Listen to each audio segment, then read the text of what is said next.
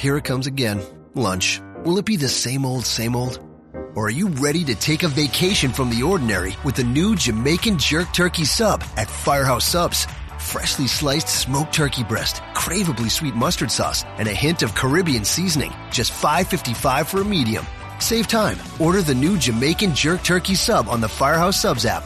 Firehouse Subs. Enjoy more subs. Save more lives. Participating locations. Limited time only, plus tax. Prices may vary for delivery. This podcast is a member of the Voices of Wrestling Podcasting Network. Visit voicesofwrestling.com to hear the rest of our great podcasts, as well as show reviews, columns, opinions, and updates across the world of wrestling.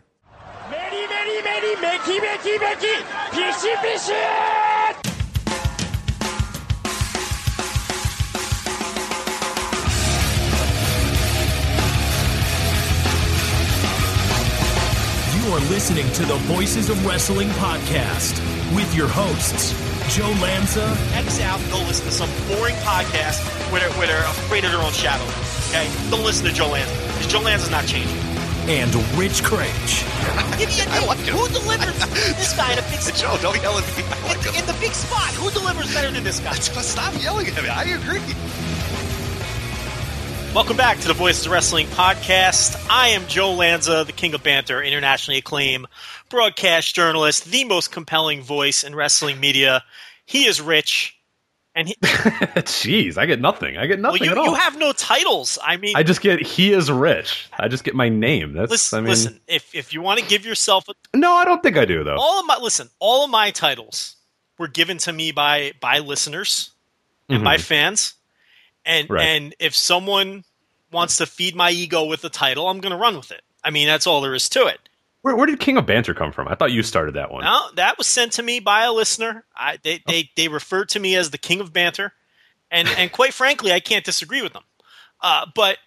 Listen, here's the thing though about Rich that a lot of people don't know. Okay, this guy's sassy behind the scenes. Let me tell you, he's a real crack up behind. He's hot stuff behind the scenes. Let me tell you. Okay, but here's the problem. If Rich brought that dynamic to the show, we'd be in real big trouble, because then you'd have like two jerks that everybody hates. And not only that, you wouldn't have Rich to keep me under control, because he'd be out of control too. You can't have two people completely out of control. You see what I'm saying? So Rich likes to play the good cop, but behind the scenes, let me tell you something. This guy is sassy. And don't let him don't let him fool you. Rich is very sassy behind the scenes. That's all I have to say about that. Would be a lot like the I'm looking at the Rolling Stone list of the podcasts that you have to listen to, wrestling podcasts, and everybody keeps sending us this Don Tony and Kevin Castle show. Do you have any idea who these guys are? It's funny you bring that up, because the reason I wanted to do the show open today is because we've got a very angry Rich this afternoon. You're angry about a lot of things. It's true. Okay, you're angry about Hikaru Sato's terrible haircut. It's bad. We'll get to it, but it's bad. It's a bad haircut. I can't rip you, because the man has an awful haircut. He's got one of the worst haircuts in wrestling. Like you worry about the fact that he doesn't wear shoes and he wears kick pads without shoes or boots or whatever, which I agree is awful. But then his hair it compounds it even to another level. And I don't like his ring work, so it's just a really bad mix of everything. He really could use a whole new look. I mean, from top to bottom, the man needs to be stripped down and rebuilt back up. There's no question. But you're also very angry. I feel irrationally so about this Rolling Stone list that came out. You want to tell the people about this Rolling Stone list? Yeah, well, no, I mean, I don't know if I'm necessarily like I haven't really said much of our piece, and like I don't care. It is grinding your gears, and oh no, well, I'm well in my understanding that like we wouldn't be on this list. You know what I mean? Like to me, that's not that big of a deal that we're not on this list. Like it'd be nice, it'd be awesome, it'd be good, because we are the best wrestling show on. I like to think we do a pretty good job here, but. So Rolling Stone had a list that came out. I forgot what the exact number was. It was some listicle of like, these are the 16 or 17, must listen to wrestling podcast or whatever. And then it was just like the most generic list of like, the Ric Flair show, the Jim Ross show, the Steve Austin show, some of the MLW stuff, which is solid stuff, so I don't really mind about those. Those are pretty good. And some of the wrestler ones are okay as well, but like the Steve Austin show sucks. Like that thing is awful now. The Ric Flair's, I could take or leave that one. The Ross Report, I'm kind of in between on that one as well. But what was funny is though, they go through this list and they're all like these, Cheap Heat was on there as well, an ESPN co-opted one. So all these like big time ones. And then like you get like two, like obviously they got to a point in the piece where maybe they had 15 and said, we better put some random one up there. And they put the fucking, who the hell is Don, Tony, and Kevin Castle? They put, of all the ones, like you don't put Wrestling Observer Radio, you don't put Live Audio Wrestling, who I really enjoy their stuff. You don't put, there's countless others. There's if it's not us, what the Place to Be Nation guys do, PWO, Between the Sheets, those sort of guys, like that one should maybe on there. Exile on Bad Street, that's an awesome one. Like, you know what I mean? Like those, I understand that those probably wouldn't make this like Rolling Stone list or whatever, but really, like who the hell are Don, Tony, and Kevin Castle? Like what? You are fired up about Don, Tony, and Kevin Castle. Who are Don, Tony, and Kevin Castle? Listen, I don't know who the hell these guys are. I have known nothing of their show. I gotta look at these numbers here. Based on their logo, look. But here's the thing. It's the rule. Oh God. Sorry. They autoplay. Hold on. Let's. It's a beautiful morning. The birds are chirping. The sun is shining. And you're listening to What in the world is this? Are you listening to this? This is a terrible open. Streaming 24/7. Oh my God! Oh, well, that's how they get the listeners. They stream 24/7. So that'll do it. That's an idea we've kicked around. We have. By the way, if you have like $80,000 you want to blow, we will definitely do 24-hour shows. So. All right, we got the Warriors open, so that's always a good, always good to reference the Warriors. All right, all right, Tony, let's go. Are we breaking FCC regulations in some manner here? I don't know. I'm turning it off. Okay, yeah, I don't know. I don't think there's any podcast laws, is there? No, it's kind of a Wild West right now, but I wonder, that'll be interesting to see if it does actually ever. Well, we gave it a shot, but the show didn't start. Now, to be fair, we have an obscenely long open ourselves, but see, our open is cool. Has been cut off though. I sliced it recently. I don't know if people are upset or not, but I sliced it. What'd you cut off? I cut off all the little clips before, all the other, this world title wins, kind of go back, that sort of stuff. I took that off because like the problem comes where when we record the show, I end up having to cut like 7 minutes. When we're done, I have to just find a random selection of like 8 minutes to cut because we're always like a little bit over that 3 hour mark. And a lot of that, I forget. I look at my little timer that I have here and I go, 3 hours, cool. Or, 2:58, cool. We got in right under 3 hours, perfect. And I throw that thing down and it's like 3:08. And I'm like, what the hell? And it's that open. The open goes too long, so I sliced it. There's probably a good 7 or 8 minutes in every show where I go on some sort of offensive rant that saves us. Yeah, to be fair, it's not hard to find stuff to get rid of in our bloated, rambly show. But it's annoying. I just want to drop that thing on there. I just want to say, hey, we did it. We nailed it. You tweeted out a picture earlier of us. We go back to back and we kind of fold our arms when we're done. We go, that was a good one. I just want to place that on the damn timeline. Hit save and ready to go. I don't want to be editing this stuff, especially because it's like 12:30 at night and I got to get to work in like 6 hours. So we're Billy Ken Kid and Tsubasa. There's no question about it. With the wry smirk and the masks on. I tell you, that tweet didn't get nearly enough attention. That was a quality tweet. It was a quality tweet. I can't believe it bombed because I thought that was a quality tweet, but it definitely. You had a few quality tweets this week that have bombed. What was your other one? Your manager tweet. What was the specifics on that one? That one was an awesome tweet, and it just never. Yeah. What was that other one that bombed? I think it had something to do with Ryback and Pat Buck, right? No, yeah, but who was the slimy manager that you said that Pat Buck should be? I'm blanking on his name now. Which slimy manager did I? He was like a slimy 70s guy. I think he was a stereotypical kind of Jewish manager. He was like very Jewish caricature. Like it was bad. I forgot what his. It was good promos though. What the hell? Now you know what I'm talking about, right? Come on. Now you're making me seem like... No, I do. I can't remember which sleazy manager I chose. Oh, man. Like 2 people liked the tweet, and then nobody else cared about it. But it did. That bombed as well. I've had a lot of tweets that bombed this week. There's no question about it. What manager did I pick? to compare, because it was a comparison. Eddie Kretschmann. It was Eddie Kretschmann, right? Yeah. Eddie Kretschmann. So I think the tweet was something along the lines of, Pat Buck, who is obviously Ryback's handler right now. I mean, they're doing a podcast together now too, which, by the way, people should probably listen to, because here's the dirty little secret about Pat Buck. He's been doing a podcast for years. If you guys like the AIW podcast, which we love, we think that podcast is great. It just tears the lid off of things. They give you the inside stories, and here's the best thing: it's like 40 minutes. You know what I mean? It's great. It's a nice, easy, compact thing. Yeah, I listen on my way to work every, I think they release it on Mondays, and it just goes the entire time of my work, and it's over and it's done. And I walk in the door and I go, okay, cool, that was. But yeah, it's a nice, compact 40 minutes, which is beautiful. But Pat Buck's been doing a similar show for years. I know you listen to his show a few times, and it's very simple. Mostly when they talk about us. But I mean, he's not afraid to say anything either,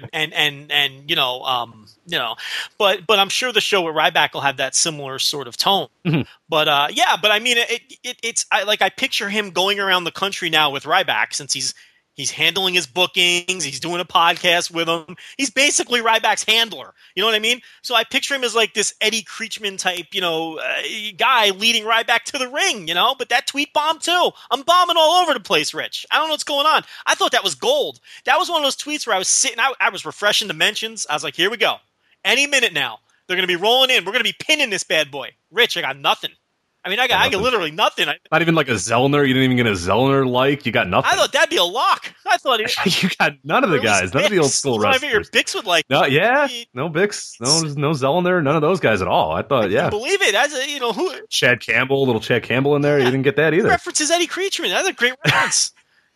I'm gonna do a Twitter search, and I will let you know how many people actually do mention Eddie Kretschmann. Let's type that in there and see how many people have ever mentioned Eddie Kretschmann on Twitter. Not many. We got yours, August 29th, and we have to go all the way back to May 3rd with a man whose Twitter name is the Grand Wizard. I do not believe it is the actual Grand Wizard, but he said Eddie Kretschmann was awesome, heat magnet. And then you got to go back 2 years to somebody arguing about a list of wrestling managers, and someone says legitimately dying, Eddie Kretschmann, a walking Jewish stereotype, making the list. Eddie Kretschmann was a great manager. Yes, Montreal, right, is mostly where he did. Predominantly. And then some stuff in Detroit with the Sheik, stuff like that. He actually feuded with the Grand Wizard briefly as like two heel managers that were feuding, which was rare. You know what I mean? But you watch some of the promos. I mean, it's great stuff. Yeah. He needs money, Rich. He needs the money. Pay through the nose. I love the pay through the nose. You couldn't, obviously you couldn't get away with this, now. But I mean, and he was Jewish. You know what I mean? Right. So got a Star of David necklace as well. Like you should absolutely just check it out because his promo is great. And the one promo that I watched, and I think it's probably the one that most people will pop up when they immediately just type in Eddie Kretschmann. I think it was the first YouTube video. It's one of those ones that makes you appreciate old school wrestling promos because he mentions what date that damn show is going to be like 7 times. And when it's over, I'm like, you know what? If I'm not doing anything on, May 11th. It was whatever, May 11th. I remember, and I watched it. Right. If I'm not doing anything May 11th, I'm going to that show. I'm going to Montreal, to the Montreal Grand Center or wherever the hell he says. Like he says the venue and the date like 37 times. And by the time it's done, you're like, God damn it, I'm going to that show. Like I'm calling the box office. I'm seeing they got tickets left. I'm playing like he's got you. Like it happened. It's a 30-year-old promo, a 40-year-old promo. And even then, I'm like, damn it. Like, yeah, I kind of want to see this show now. Like, yeah. And he's such a dick too. Like you want to see his guy get beat. He's just a tremendous manager, this Kretschmann. Man, that's how I picture Pat Buck leading right back to the ring. Like a modern day Eddie Kretschmann. Because he also managed like these beast-like wrestlers most of the time. Yeah, Kamala he did for a point, right? Kamala, Abdullah the Butcher, Hercules Ayala. Guys like that who couldn't talk at all, or whose gimmicks were that they didn't talk. You know what I mean? And obviously he was a great talker, so it was a perfect fit for that sort of thing. And he actually had a son who did sort of a hybrid between the Eddie Kretschmann gimmick and sort of like a modern day Paul Heyman gimmick. And who most predominantly, I think people would know him from Memphis more than anywhere else. But I think he died young. I think the son died like when he was in his 30s or 40s. But he didn't really look like his father, but the same voice and the same mannerisms, and I can't remember what he called himself. Leslie Floyd Kretschmann III, I believe was his name. Ooh, that was the son, and he did the gimmick in Memphis and feuded with Lawler for a little while. So they sort of redid, and you could see a lot of. Paul Heyman in that lineage and Ray. It's an excellent manager, that Creechman. But Absolutely. But this Rolling Stone list, which we got thrown off track already. Listen, obviously a show like this is not going to be on a list like that. I mean, give me a break. It's the big name wrestling. Your Jim Rosses, your Stone Cold Steve Austins, your Chris Jerichos, your Colt Cabanas, they're going to be on there. Okay, but they don't do the show that we do, Rich. They do a completely different show than we do. Those guys do interviews, and they don't cover wrestling top to bottom the way we do. Okay, there's not a lot of shows out there that are going to be able to tackle WWE the way that we do, and then do Wrestle One like we're going to do in about an hour from now, or Big Japan or DDT. And that kind of fan is going to listen to our show. That kind of fan is not listening to Don Vito and the Geek or whatever you played before. What are they called? I already forgot to close Kevin Castle and Don somebody. Don Vito and Don somebody has a big stogie in his mouth as well, and has like a fedora on. So that's a Blade and Chair Shot show, which we used to make fun of in the early days. And we really should have done. We probably would have made a lot more money if we did the Blade and Chair Shot, but that's all right. That's a Blade and Chair Shot show where the hosts have gimmicks and they give you an hour worth of really bad WWE talk, and that's what I'm assuming they are, because there's a million shows like that. I have never listened to these guys. Maybe they're brilliant. I don't fucking know. But it's Rolling Stone. They're speaking to a different audience than we're speaking to. It's all wrestling fans, but we're speaking to a different kind of wrestling fan. So that's why the list didn't bother me at all. Honestly, it didn't bother me that we weren't on there, but there were a lot of top I would consider somewhat mainstream podcasts that weren't on there that I think are absolutely must listens for people. Like, if you really want a different, because how many of those wrestler podcasts can you really listen to? Especially when a lot of times, and you get that from Joe Gagne's weekly column on our website, the Podmass, is that you'll have Eric Bischoff will be on 4 of those shows in 1 week, and it's like, oh God, do I really want to hear Eric Bischoff talk about Ted Turner giving him a slot on Monday night? How many times do you need to hear that same story from the same people? And that's why I would have liked a little bit of live audio wrestling. I think they do a great job with Review Away, which is a show where they look at classic shows and kind of review them, or even a Wrestling Observer Radio, a PW Torch, the ones like those that are big that at least have something different or do a different sort of I take on that, because I don't, you know what I mean? I don't know if I'd recommend people, and again, this is for super casual fans, but I don't really know if I'd recommend 11 wrestler podcasts where the same guy is on 7 of those every single week. You know what I mean? And Steve Austin shows is the joke now. He talks to his gardener half the time. So it's it's really, you're really not getting much from that. But, I get it. I absolutely. But I mean, it's someone who's reading Rolling Stone's wrestling column. Exactly. Right. Is going to put on our show and hear us talking about DDT Peter Pan. They're going to turn it off in 30 seconds. Oh, yes. You know what I mean? Let's be honest. But what I think we try, what I take a lot of pride in is when people email us or Twitter us or whatever and tweet us or whatever, and they say to us, I have no interest in blank, whether it's New Japan or WWE. A lot of times they say, or whatever. But when you guys talk about it, it holds my attention. That's the biggest compliment to me that we ever get. Because that means you've really, because I'm a firm believer of that as well, that I think content is key. You do need to have great content, and I do believe we have that. But when you get to the level where, regardless of your content, people just want to listen to you because they like your personalities, they like hearing you talk, they like how you conduct a show, that's when you've really achieved it, because that's how it really is. Like when you're talking big time radio and big time stuff like that, that's what you aim for, is that the people can listen. And if you're talking about, if it's a sports show and you're talking about soccer and then, or baseball, or whatever, and people are still listening even though they only watch football or something like that, that's when you've really gotten it, when you've been able to do that. And yeah, I hear from people all the time. There's somebody, Sean Sloan is a guy who's listened to us for years now. I'm going to the AEW show with him tomorrow, which we'll talk about here in a little bit. But he's told me multiple times, hey, he's told us, I don't watch New Japan.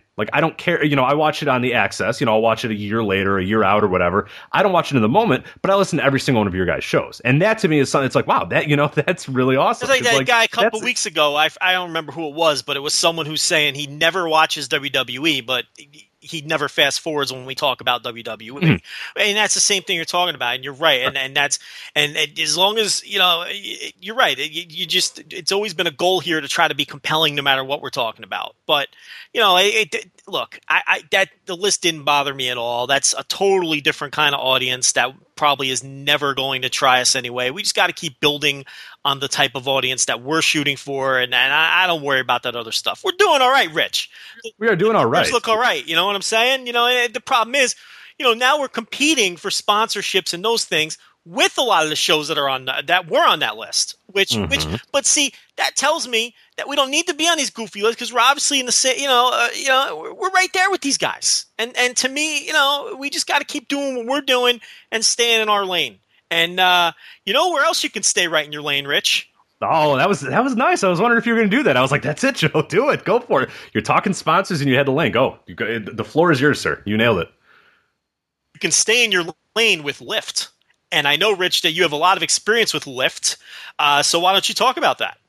Yes. So Lyft, we mentioned this a few times on the show as well, but they're a sponsor of the show, and they're running a great ad right now where you can drive for Lyft. Like it's a super simple thing. You sign up, you get the app. What you do is you sign up at lyft.com/bonus. That's LYFT in case you don't know, lyft.com/bonus. You'll select our show Voice of Wrestling. You sign up, you download the app, and then you start driving. And you get a $500 bonus just for driving, make up to $35 an hour. Drive on your own time, do whatever you want. I've taken it a bunch of times now.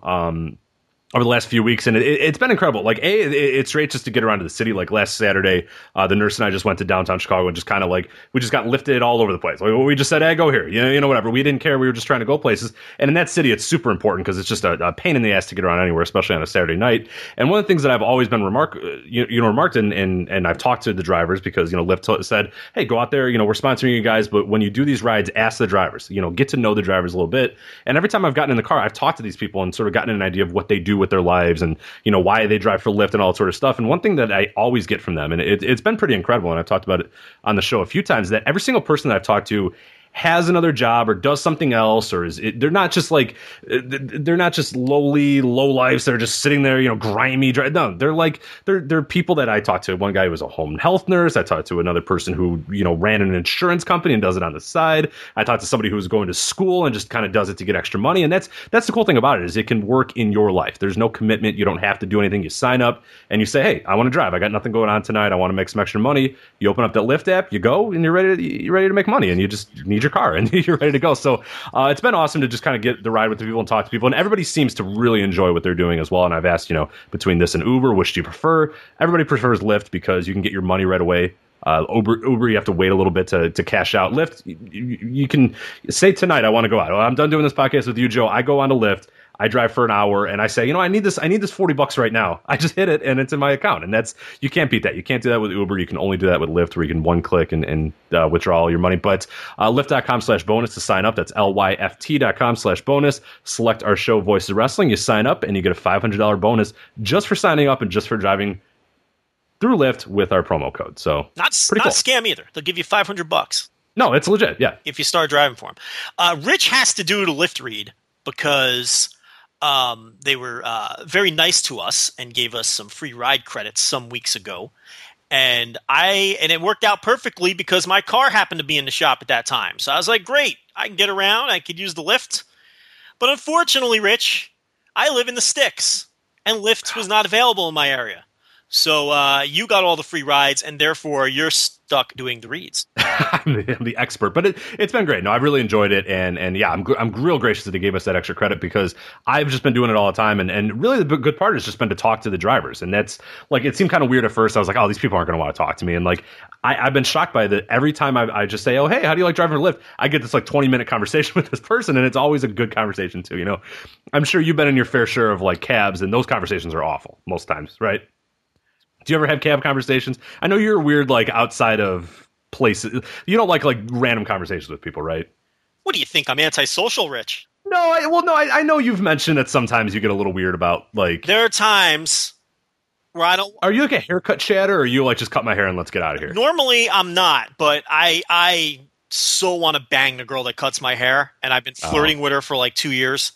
So how's that going? I still want to bang her, so it's not going. So it's not going very good, obviously, because I haven't gotten the job. Are you gaining at all though? Are you chipping away? I feel like I am, but here's the thing: like, I sort of started pulling away with the flirty stuff for a while, and then I think she noticed, so she started getting flirty with me, and then at one point she all but pretty much asked me to hang out, like after the haircut.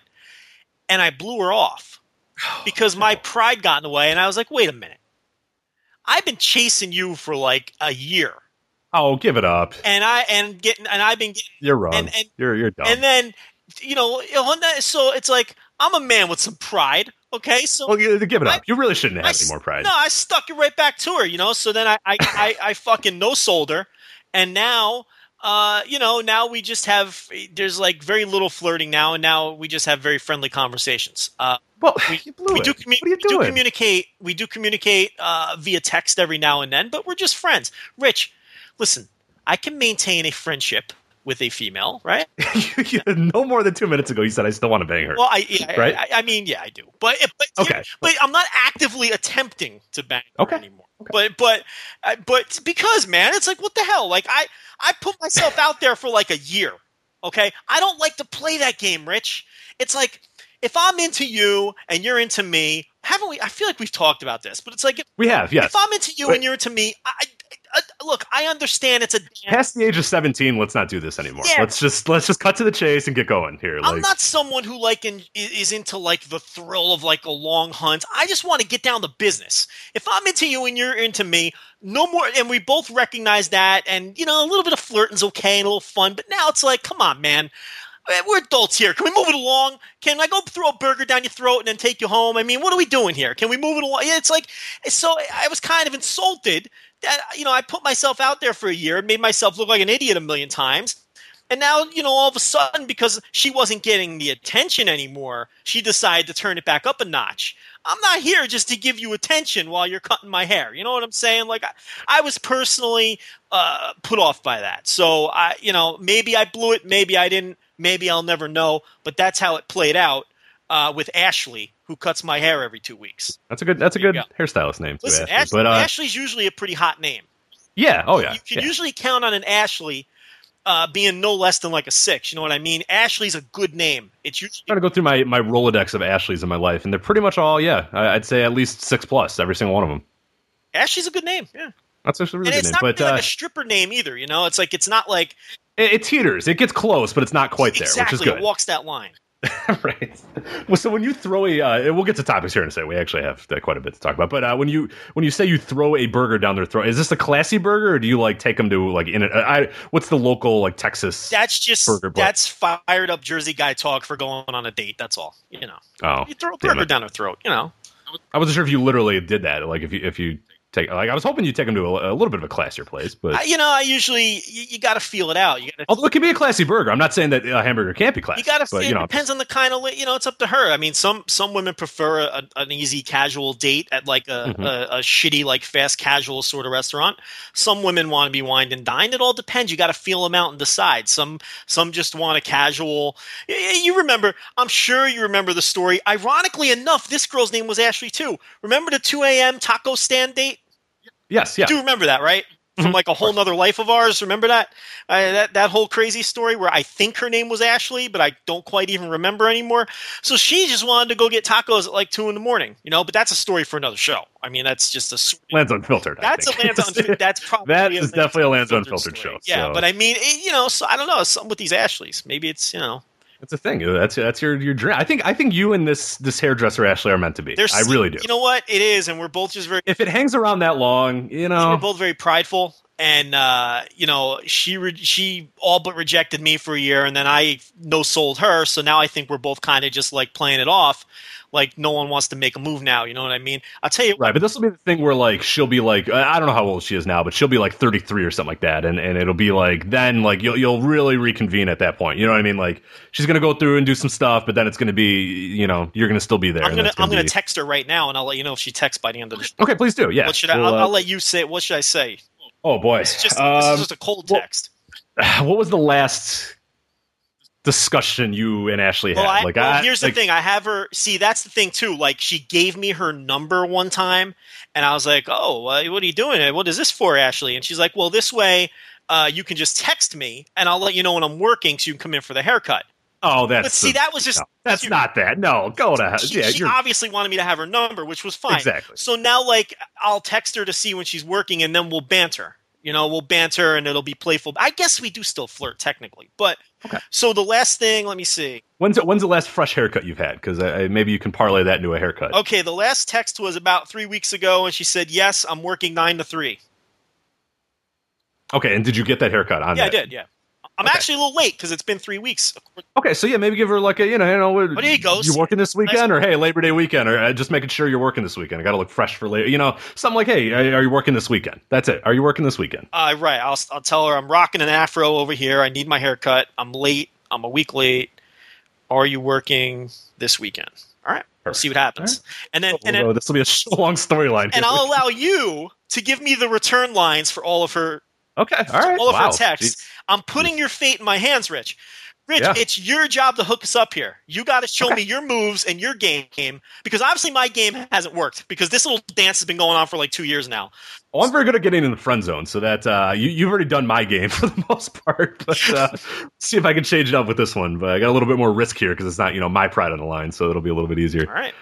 To do. All right. But anyway, let's get to the topics here. Again, real quick, because I guess that was our extended lift, but lift.com/bonus. Wait, this is still the lift read? No, I don't think so. I'm just putting it in here a little bit here. Lift.com/bonus, lyft.com/bonus. Select our show Voice of Wrestling. Sign up there. Okay. We're done with the read. No, we were too, but I'm just throwing it in there. When you give them the timestamp, don't include the Ashley story. No, they're going to not. No, they won't get All that. right. But that's what I was like. One of the people has to actually listen to this. Can you imagine? Like, I know. It's horrendous. Why did it? Because sometimes they'll be like, "Hey, can you get a timestamp?" And they'll send it to me at like 9 a.m.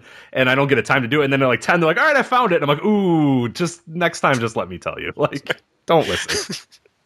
They're like, "Oh yeah, I found it at like 35:04." I'm like, "Oh man, like you listened to 35 minutes of the show." And like I imagine we do a very good show for the wrestling fan, but imagine like somewhat random person just jumping in on this show. I can't even fathom it. It's mystifying to me as well. Like somebody that doesn't know a thing about wrestling. It's just and then continuing to do business with us. It's just unbelievable. Shocking. But we appreciate them for doing that. But anyway, got a lot to talk about. We are going to, I don't know, Joe, maybe bounce around Japan a little bit later. I want to talk a little bit about AEW, a show I'm attending this week, and a little bit about kind of indie wrestling, because we haven't really done a whole lot of indie wrestling lately because it's been so WWE intensive and there's been so much news and so much things going on that we haven't really had a chance to talk about, other Japan stuff. Outside of New Japan, and we haven't had a lot of chance to talk about indie wrestling, so we're going to do a little bit of that. But I thought I was on mute. I'm sorry. Okay, yeah, no, are you okay? First off, are you okay? No, I'm fine. Can you continue? I'm going to go on mute now and get a drink of water because I think I'm choking here. All right, hold on. Okay, all right. So I will I will open our beginning then, or get to our first topic here, which was Kevin Owens' title win. Of course, the news that we have, we kind of went onto the show and we said, hey, we're not going to, Joe and I talked earlier in the week and said, okay, we're going to try to do as little WWE as possible, maybe get a little bit in there about who won the title or whatever. And then this Kevin Owens thing happened. This main event angle on Raw, which for people that didn't see, I think everybody just about that's listening to this probably has seen, but in case you have not, essentially it was the 4-way match. It was an elimination match on the main event of Raw to determine the new Universal Champion. Finn Balor had to give it up. It was Kevin Owens, Big Cass, Roman Reigns, Seth Rollins. Big Cass, first one eliminated, so my article was wrong. Darn, that he might have been a good option to win. But so it was down to Kevin Owens, Roman Reigns, and Seth Rollins.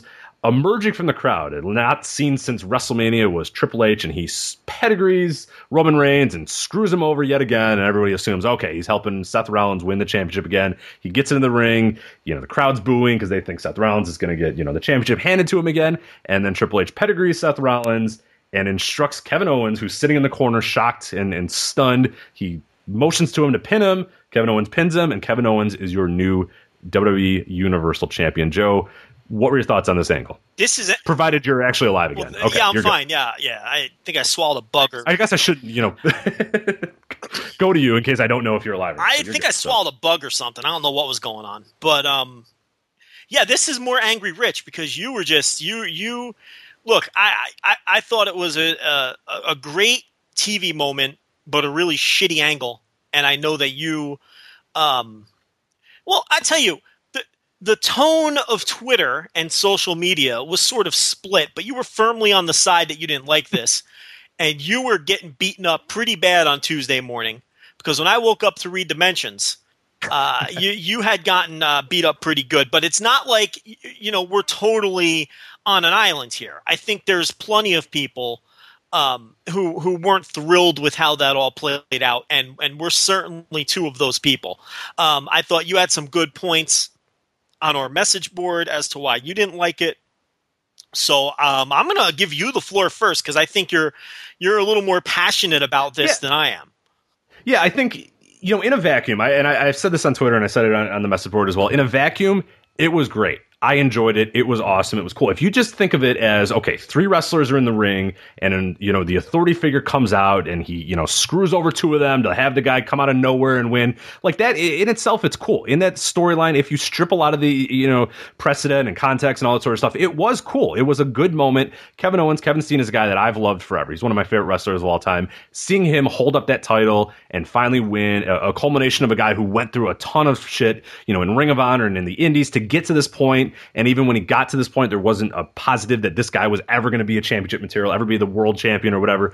To have him do that and win that moment, that's awesome. That is a great moment, an all-time moment that's just really cool. And you really can't, that for people that have been a big fan of Owens and Steen forever, that's a great moment because he's there and he's holding up the title. And there you go. It's awesome in that moment. The problem, though, is that context and precedent does matter. And to me, that's why I hated this so much. And you and I are big on this, and I'm really big about this, is that optics are huge for me. Moments in wrestling, singular, things, singular moments, singular times, or, title wins, or big things like that, those are so big, and you really can never recreate those. And I mentioned this again on the message board. Stone Cold Steve Austin wins the WWF title at, some December In Your House show before WrestleMania. That moment of him finally winning the title and finally vanquishing, Mr. McMahon, who was trying to hold him down, or that's a great moment. That's an all-time great moment that he did that. Hulk Hogan's body slamming Andre the Giant is another one that's an all-time great moment that if he did it on Superstars 3 weeks before, would have lost a lot. It wouldn't be the same that he did that. I'm a big thing of that when that first thing happens, that thing that you're building to, when that happens, you want to make that work. You want to make that really sink in and really be great. And to me, Kevin Owens is a megastar. I think he is a bona fide superstar. You've mentioned it multiple times as well, that's a guy who I think could just go a long way being, maybe not the face of the company, but absolutely somebody that's right on there, a main eventer for years to come, just because he's so damn good at everything he does. Like that's, I have no doubt that regardless, we'll talk about here in a little bit, regardless of what happens in the storyline or whatever, he's going to make it work, and he's going to make it work well, because everything that he touches turns to gold. The guy is awesome. He's an all-time great. But, this is his first moment. This is his first title win. And you build up to it with Triple H pedigreeing 2 guys and instructing Owens, okay, now it's your turn to go pin him. And then Triple H, handing him the title. Michael Cole saying, effectively, Triple H has handed Kevin Owens the title, or he's just handed Kevin Owens the title, or that was sort of the narrative around it. And that's why I say that the context and background and all this stuff matters, is because yes, in a vacuum, it is really cool that Kevin Steen won the title. Cool, that's great.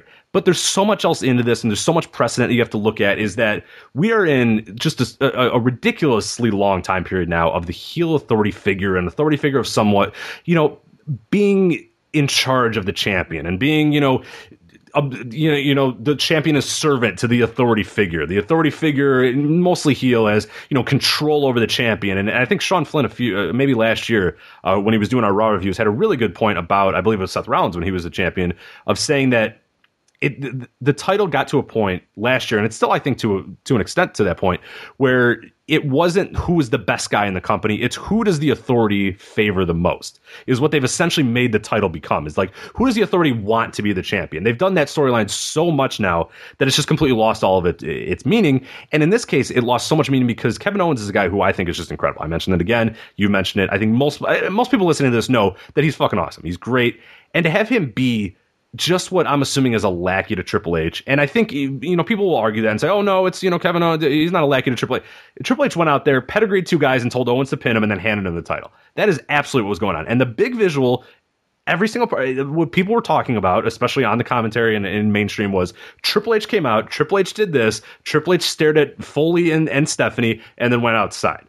That was what the takeaway was for a lot of people, was that is the story. And I think for most people, that is going to be the story that's going on here. And Kevin Owens is just a part of that story. He's just the champion because this is the story or whatever. And I hate that. I think you can never bottle up that first big win again. I think Owens, define the authority in winning. That's your big moment. Him being maybe a babyface. We've talked about that. He's a budgeting babyface. That's your big moment. That's your first title win. That's the one that really gets people going. This, Triple H handing him the title, And that's how Kevin Owens starts his initial title reign. I hate that. I think that sucks, especially given the context of 20 years of this exact same thing happening. People were bringing up The Rock and Vince McMahon at Survivor Series 1998 as, oh, well, it didn't hurt The Rock, which, and we've mentioned multiple times before, stop mentioning The Rock. And when, the Roman Reigns thing is a big example of why you don't say, well, it worked for The Rock. It obviously will work for this guy. Like, no, The Rock's once in a lifetime. But people bring that up as an example of, oh, well, this didn't hurt The Rock or whatever. The problem is that was 1998, and we're in 2016, and it's the same story, and there's been that same story over and over and over and over again, and I'm just sick of it. I'm sick of that story, and I'm more sick that one of my favorite wrestlers of all time started his title reign in this sort of atmosphere of the Triple H power struggle with Foley and Stephanie, and I just hate that. I think there's so much better optics with Kevin Owens making that first miraculous title win that this just, I don't know, I hated it in the moment.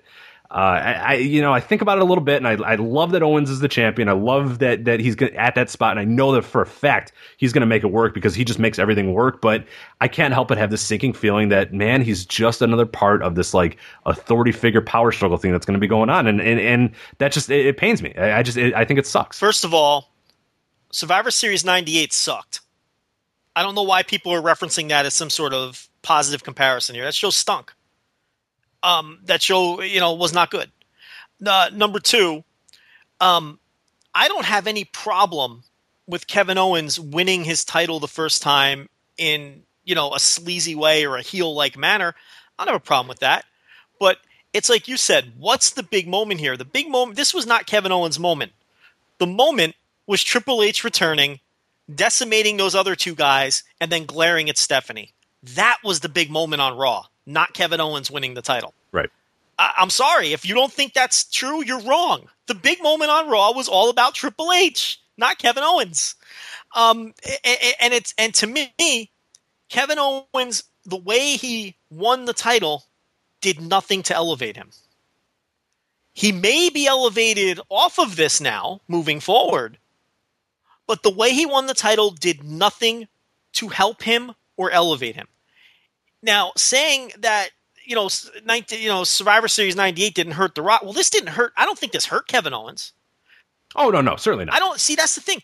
I don't think what happened on Monday hurt Kevin Owens at all, but I don't think it necessarily helped him either. He's the same upper mid-card guy that he was before. He just has, the fruit roll-up title around his waist now.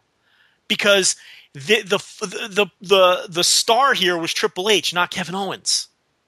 The big moment was Triple H, not Kevin Owens.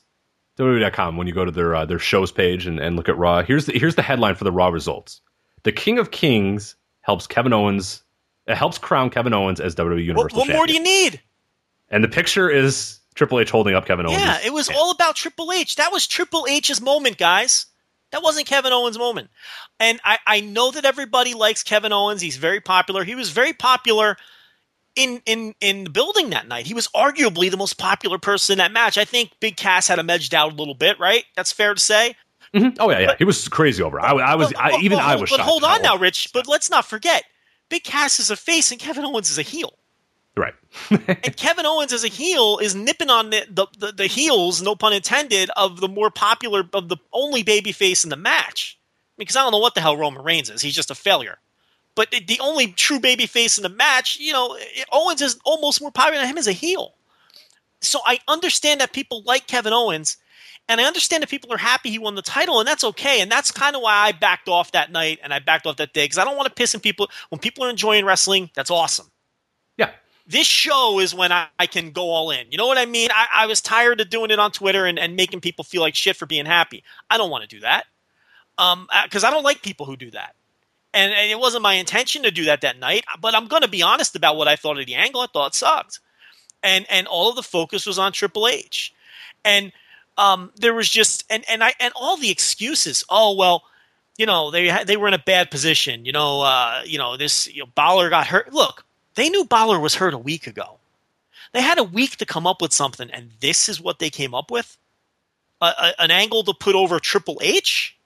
When it was a prime opportunity to take a terrible situation of the Balor injury. And listen, I feel bad for the company because they did all the right things with Finn Balor, and it played out perfectly. Oh, he was ready to go. He was off. Yeah, and they just got dealt a bad hand. You know, they did all the right things with Finn Balor. They created a new star in the span of 2 weeks or whatever it was, from when he had that 1 to 2 matches on Raw and then one at the paper. Whatever. Yeah, pretty much. Yeah, I mean, you could honestly stretch it out maybe a month if you want to go more conservative with it. Yeah, but basically in a month they created whatever it was. It was 2, 3. It was between whatever it was between that first Raw and the pay per view. They created. They did everything right, and they nailed it. And yeah, they were dealt a bad hand, but they had a week to come up with something.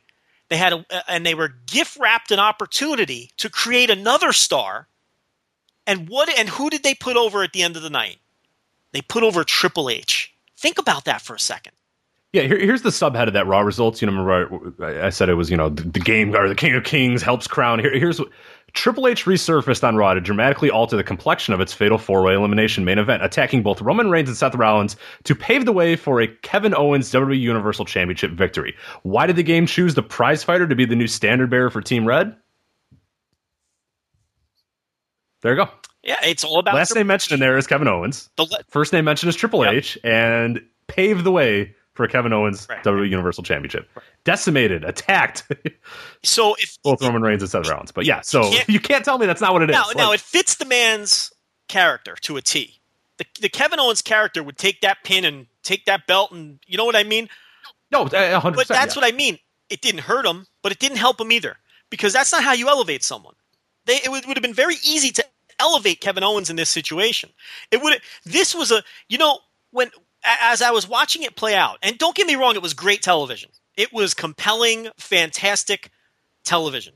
But as I'm watching it play out, and Triple H gives the pedigree to Roman, and then he gives the pedigree to Seth, what I'm thinking in that moment is, and I almost tweeted this, and I'm glad I didn't because it didn't play out this way. The tweet was fired up, and I was ready to hit send, and what I said was, oh my God, they're doing it. They're turning Kevin Owens. They finally see the light. Because to me, of the 4 guys in that ring, he has the highest upside as a babyface out of anybody in that ring.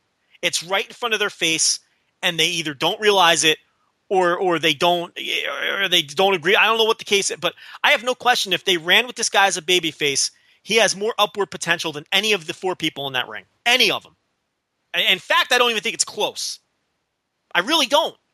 And in that moment, I thought they were finally I thought they were going with the turn. I thought he was going to refuse to take that pin and attack Triple H. Imagine the pop that would have got if it would have went that way. You do the turn right there. You could have even done the double turn with Roman in that moment. There was a million different things they had a week to come up with something, and what they came up with again was putting Triple H over. Yeah, what I really liked, and I hate to do like the fantasy book, and we like to not, we like to avoid doing that at all costs. But one thing that would be awesome is the Triple H sort of pedigrees all these guys and goes, okay, Kevin, there you go. And Kevin goes, no, and he does whatever, the pop-up powerbomb or whatever to Triple H, and maybe he still does pin them, but at least you have that visual of like, no, I'm not doing it because of you. Maybe then he picks up, Rollins and then hits him with a pop-up or something like that. Right. Then he goes, no, you know what? I'm taking this moment because he's still going to, and I think there's always that element of Owens that you don't want to get rid of. He's never going to be a white bread babyface. He's still going to take advantage whenever there's kind of a little bit to, a little bit to take here, but he's going to at least try to do it his way. It's going to be on his terms. So he's going to powerbomb Triple H. He's going to pick up Seth Rollins and he's going to powerbomb him himself. And that's how he wins. But this is like, he crawls over and pins him because Triple H told him to.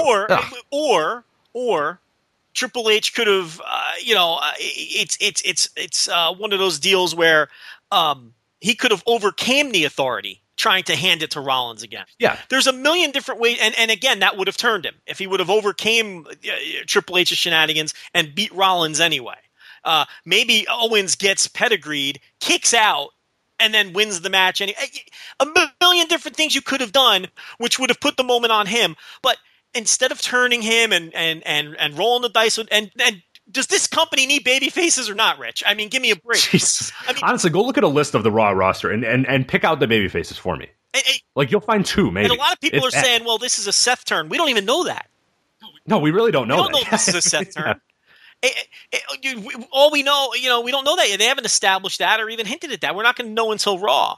But I mean, it's to me, they had a week to come up with something. And what they came up with, let's use this 4-way not to create a new star, not to do something big, not to do something outside the box. Let's use this 4-way to kickstart a Triple H Stephanie McMahon storyline.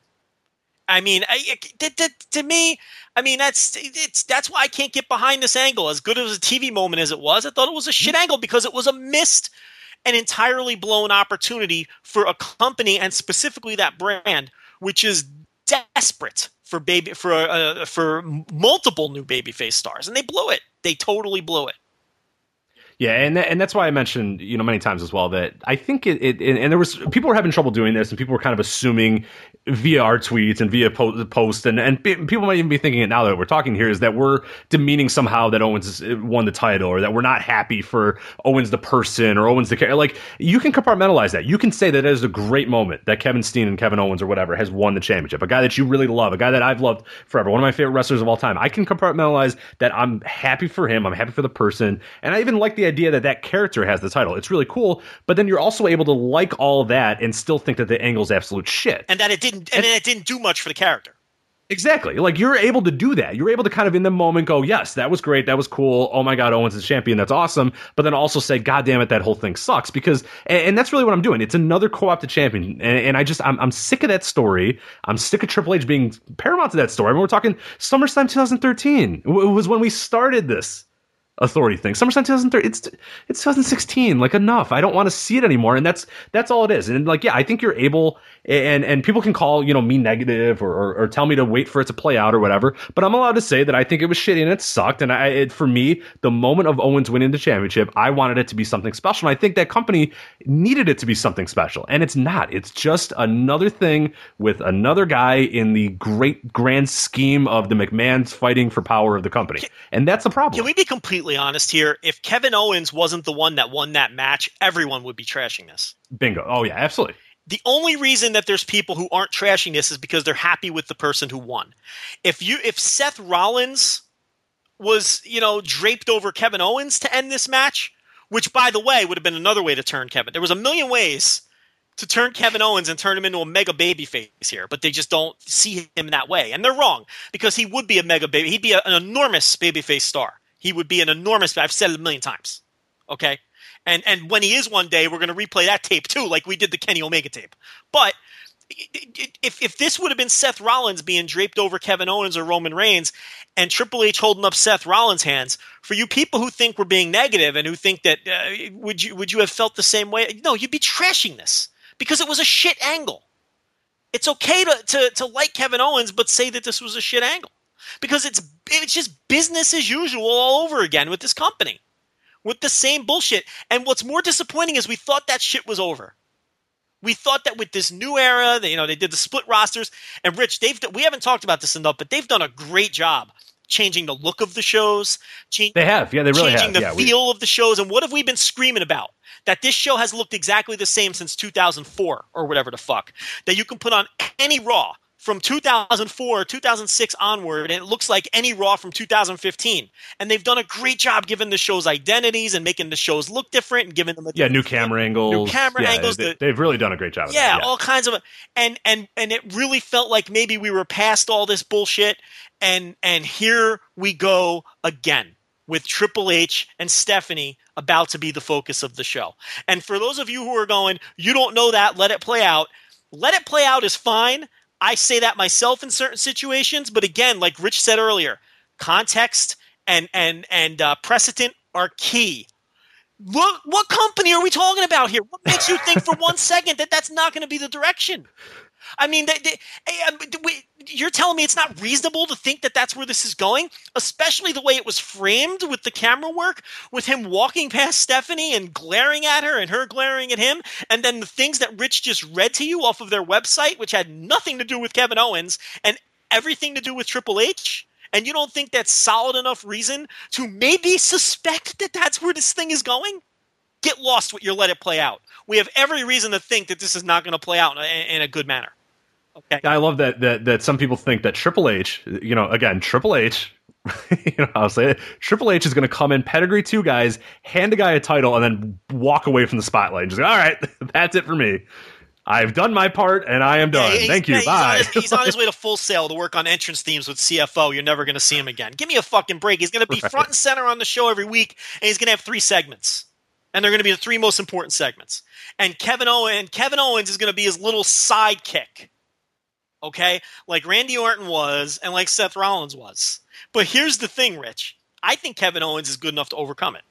Oh, absolutely. And that's what I really wanted to come out of this segment sort of talking about is I don't want us to kind of we've done our bitching and moaning and all that sort of stuff. But I've said it, when I was introducing this, Owens is going to make it work because he's so goddamn good at everything that he does. He makes every single thing that he's done, especially in this company, work and work. Just, I mean, that Jericho Owens thing, like on its face, it was like, that's kind of just, that was the best tag team ever. I love that team. It was great. Go back and read the tweets from when Jericho and Owens were first put together and how everyone was saying it was a horrible idea. What is this crap? This is terrible. It was, but they made it work because they're fucking awesome. Guys are great. Jericho too. The tide has turned on Jericho too because he's been so good as a heel on this run that it's like the people that were all the dad jokes and all that. It's like he's so great at being a pro wrestler that he's overcome it. And to me, he's one of the 3 or 4 most entertaining people on the entire roster right now, Chris Jericho. And you're right, that Jericho Owens thing absolutely were. And I hope they continue on with that. I hope that's not the end of that. But who knows now? I really don't know. But great TV, horrendous angle. And look, this doesn't mean doom and gloom for Kevin Owens. He can move forward from here and become a giant megastar or whatever. And I still think he has top babyface potential. But it's hard to have faith in this company. And really, I mean, this 4-way had so much hype leading up to it and so much buzz, and people were excited to see what direction this was going to go. And you could make cases for all 4 guys winning the match, and people were making a case for all 4 guys winning the match. And then that is the fucking giant steaming shit that they gave you. And it was a great match too, completely ruined by that. Oh, awesome match, yeah. It was a great match too on top of that, which always helps if you're going to make a new star. It doesn't hurt, that's for sure. And they completely blew the opportunity. And here's the thing. I love the way that match was laid out until Triple H hit the ring. I thought Big Cass going out first was the right move, provided he looked good. And he looked great. They put him in a position to look great. He cleaned house. He looked good. He didn't look out of place. He didn't look as good as the other guy. I think people were going a little bit crazy with how good he looked. I think we need to pump the brakes on that. He looked good enough. He didn't look out of place. Okay, I'm still not sold that he could have a 20, 25-minute WWE main event. I need to see it before I'm sold on that. But he looked good. He looked like a beast, and I had no problem being eliminated first. There's still a hierarchy. He's in there with 3 bigger stars, and I don't think that was a bad thing that Big Cass was eliminated first, because I think even though he was eliminated first, Rich, and I'm curious to hear your opinion on this, I think he was still elevated in that match. Oh, certainly. And I think all you have to look at is the hype leading up to the match on that actual Raw, where he's got a video package where they're talking about Big Cass being, I mean, that is absolutely, yeah. Again, the optics, I'm big on that. The optics of him being in that match or even being with those guys and not seeming like completely out of place. Like initially it kind of felt that way. And then more and more as they kind of built it up and more as the week went on and as WWE kind of said, hey, Big Cass is been, he's got a real chance here. And, they're doing the promos, talking about his background and his history or whatever. He was absolutely right there. And that's the thing that we talk about. It's so simple that a lot of times you just got to kind of get behind a guy and make people think that this guy has a chance, that this guy isn't a complete geek. And a lot of times that will just be enough. And that's what they did with Big Cass over these last few weeks is they've put him on a level where it's like, yeah, he's not main event level. He's not the champion level yet, but he's right there. He's in that mix, and that's all you needed. That's all you needed to show is that this guy, and now he can go back and he can do whatever he's doing, but you at least have that wrinkle of, or that little nugget of, this guy was in that 4-way and held his own. Yeah, he didn't win. Yeah, he wasn't ready yet. But he showed himself there. He showed that he's capable of doing that at some point. So I think absolutely they did perfect job with Big Cass, I thought, this entire time. And I kind of like it better that he was the first out, because that shows that he's not quite there yet. It was almost like a Japanese sort of storytelling there. Is it's like, well, no, of course he's not going to beat any of these other guys. Like it would have been a little too pandery if he got like halfway there and then lost or whatever. I like the idea that no. These guys are a clear step above him, but he's right there. He held his own for a certain amount of time, but now we got to let the big guys play. But yeah, maybe you can get to that level, because now you have something to reach for. Yes. With Big Cass. It's not like because if he goes to the final one and then he's the last guy eliminated or something like that, then like, all right, what's more to do? Now there's a lot more to go. Okay, all right, well, we saw that he can kind of get there, but he's not there yet. That's cool. Then you can kind of build it up a little bit. So no, I thought he absolutely was fine. Yeah, and not only that, considering where they went with the finish, you want to keep him out of that muck. You don't want your burgeoning potential young star involved in a Triple H finish. Which, again, that speaks volumes of what we're talking about again. Like, the fact that they were like, all right, you got to get this guy away, and which is absolutely what they wanted to do, is get him out of that. They didn't want Big Cass anywhere near that finish. You know what I mean? And that was smart. And that was a smart move on their part. And you're right. You don't want to give him too much too soon, because then you could run into another Roman Reigns situation where Roman Reigns was just pushed so super hard from the start and always made to look so superior that the fans eventually turned on him because they were sick of that shit, because he was being quote unquote shoved down everybody's throat. I know there's a lot of revisionist history on that, and people like to pretend that he wasn't, but he very clearly was. I don't care that he lost some random match on a random Raw somewhere. The overriding theme with Roman Reigns is that he was this dominant guy who always looked great. And that is why people initially turned on him. And now it's just a train that's out of control and you're never getting it to stop or turn around. So you run the danger of doing that with this guy too. There's nothing wrong with a nice, slow, progressive build to this guy's career. And even though he was eliminated first, he clearly came into that Raw at one level and left it at a different level. He was elevated a little bit there. I'm not saying he was elevated into superstardom, but he came out of that Raw in a better place than he came into it. And the in-ring, those guys did a tremendous job selling their ass off for him too, which I'm sure was a big part of the match from an agent point of view. Make Cass look good before we knock him out. I even tweeted, I said, he looks so good right now, you know he's the first one out. And 2 minutes later, he was the first one out. But that was good. I'm not complaining. Yeah, that's exactly how you want to design a match like that. Because if he looked like a bum and got eliminated first, the tone of this conversation would be much different. But he looked very good. Now, the speed of the match is a little different when he's in control. He still feels like he's thinking his way through a lot of spots, but he didn't look like a jabroni. He didn't look like a rookie. He held his own more than competent. Look, that's just me being super critical. To your average fan, he looked like he belonged. And that's important. All right, anything else from Raw or WWE land? No, I think unless you want to talk about the headbangers, I think that maybe and the Daniel Bryan thing. I thought he had some interesting comments on the SmackDown post game thing again, where he said he flat out he apologized to Miz, number one, and number two, he said that if he ever wrestles again, I think he mentioned the Tokyo Dome as the place that he would wrestle again if he ever wants to wrestle again. Look, it's an absolute lock now, and I think he's wrestling again, and I think he's wrestling as soon as he's legally able to. And a good point that someone had made was that now that he's on TV every week, his contract, the clock is ticking on that. Because, like we went through with the Rey Mysterio thing and we were going through with the Daniel Bryan thing. If you're not performing for them, they sort of hit that stopwatch on your contract. Right, or they auto-renew it because you didn't, meet the obligations of your contract. Yeah. Right. So, and we all know through his body language that it's killing him. Absolutely. And so this, he may just be riding out the clock until he can go wrestle somewhere. We knew that too. Like we knew that. Like you took him away from the Rhubarb Garden or whatever the hell, and you put him in a wrestling atmosphere, and you think that guy's not going to want to get in the ring and do it again. I did a Voices of Wrestling live with McCarran the night of that Seattle Raw, and when the tone of the rest of the wrestling universe was, this is so Daniel Bryan. Thank God now he's not going to die. He's retiring. And I went on that. I just got a text, and I went on that Voices of Wrestling live, and I said, I have no doubts this guy's wrestling again. It's just in his blood. This is what he does, is what he loves. Yeah. If you had maybe not had him do anything wrestling related, if he was still on his little farm or in his backyard, working on stuff, I believe that he could maybe distance himself at some point because he's a guy who has some other interests or whatever. But the second you put him in any sort of wrestling atmosphere again, especially like, going onto a mic, getting into a ring and like talking on a microphone, like you don't think that guy just the entire time is just squirming, and you can feel it. It's like awkward to watch him in there because you just know he's so badly just wants to frickin' kick somebody, or you can just feel it. You can just sense it in him that he's just so awkward when he's in the ring because he doesn't want to do that. He wants to get in there and wrestle. That you could just tell that if you take him away from that atmosphere, you put him in a garden, you do whatever, I'm hiking it or whatever, I think he would maybe at some point distance himself. But the fact that when you put him in there, especially I think the Cruiserweight Classic is certainly not helping, or certainly didn't help things. I think he saw that and went, oh my God, all these guys are awesome. God damn it. Look, I really want to get, and he when he's talking too, the commentary is also great for the Cruiserweight Classic because you can see he watches Kota Ibushi and it's like, oh man, like you just know he's Zack Sabre, come on. He's genuinely excited when he watches those matches. Yeah, which like is why he's kind of a crappy announcer.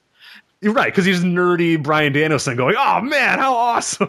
I mean, it doesn't bother me because him and Morrow, I feel like they're speaking to my sensibilities. Yeah, no, I want that. I absolutely want that from the Cruiserweight I don't class. care that Daniel Bryan is kind of awkward and shitty as an announcer because he's shitty in like a charming way. You know what I mean? He's not polished at all.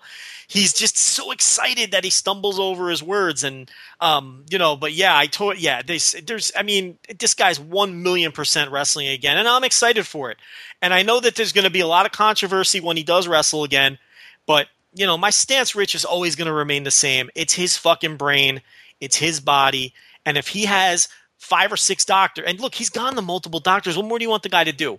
The only doctor that's telling him he can't wrestle is the only one that counts. You know what I mean? He's got other doctors clearing him.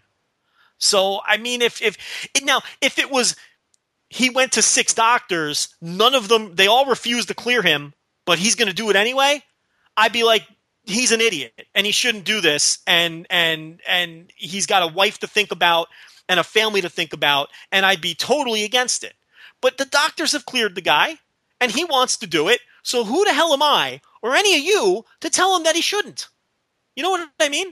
And, if it bothers you that much, then don't buy a subscription to New Japan World. Don't buy a ticket to PWG when he's in Bola in 2018. Don't go to your local indie when he wrestles your local indie. He's going to do all these things. And I support it. If you don't want to support it, that's great. It's not going to bother me at all. I'll be the first one in line to watch this guy wrestle when he wants to wrestle again. I don't have any qualms about that at all. All right, let's move on to some other topics we have here. Joe, it's been a while, but you want to bounce around Japan? Well, we're going. Should we do Peter Pan independent of bouncing around Japan? Let me ask you this, Rich. Are you going to play the music? I am going to play the music. I already have it loaded up. If you're going to play the music, I say let's do DDT, the Peter Pan show, and then we'll bounce around Japan for the rest of the stuff. How about that? Okay, that's fair. Okay, because I think the Peter Pan show is a current event, a show that just went off a couple days ago, and I think it deserves a legitimate segment, don't you? I do. Okay, all right, that's fine. All right, let's go with that then. So I will halt the Oriental Express. You're excited to do it. I like that though, because I know a lot of times you're not fired up. I know a lot of times when we bounce around Japan, you're like, "Oh fuck, I got to go back into this file, stick this stupid fucking song in there. This is a pain in my ass."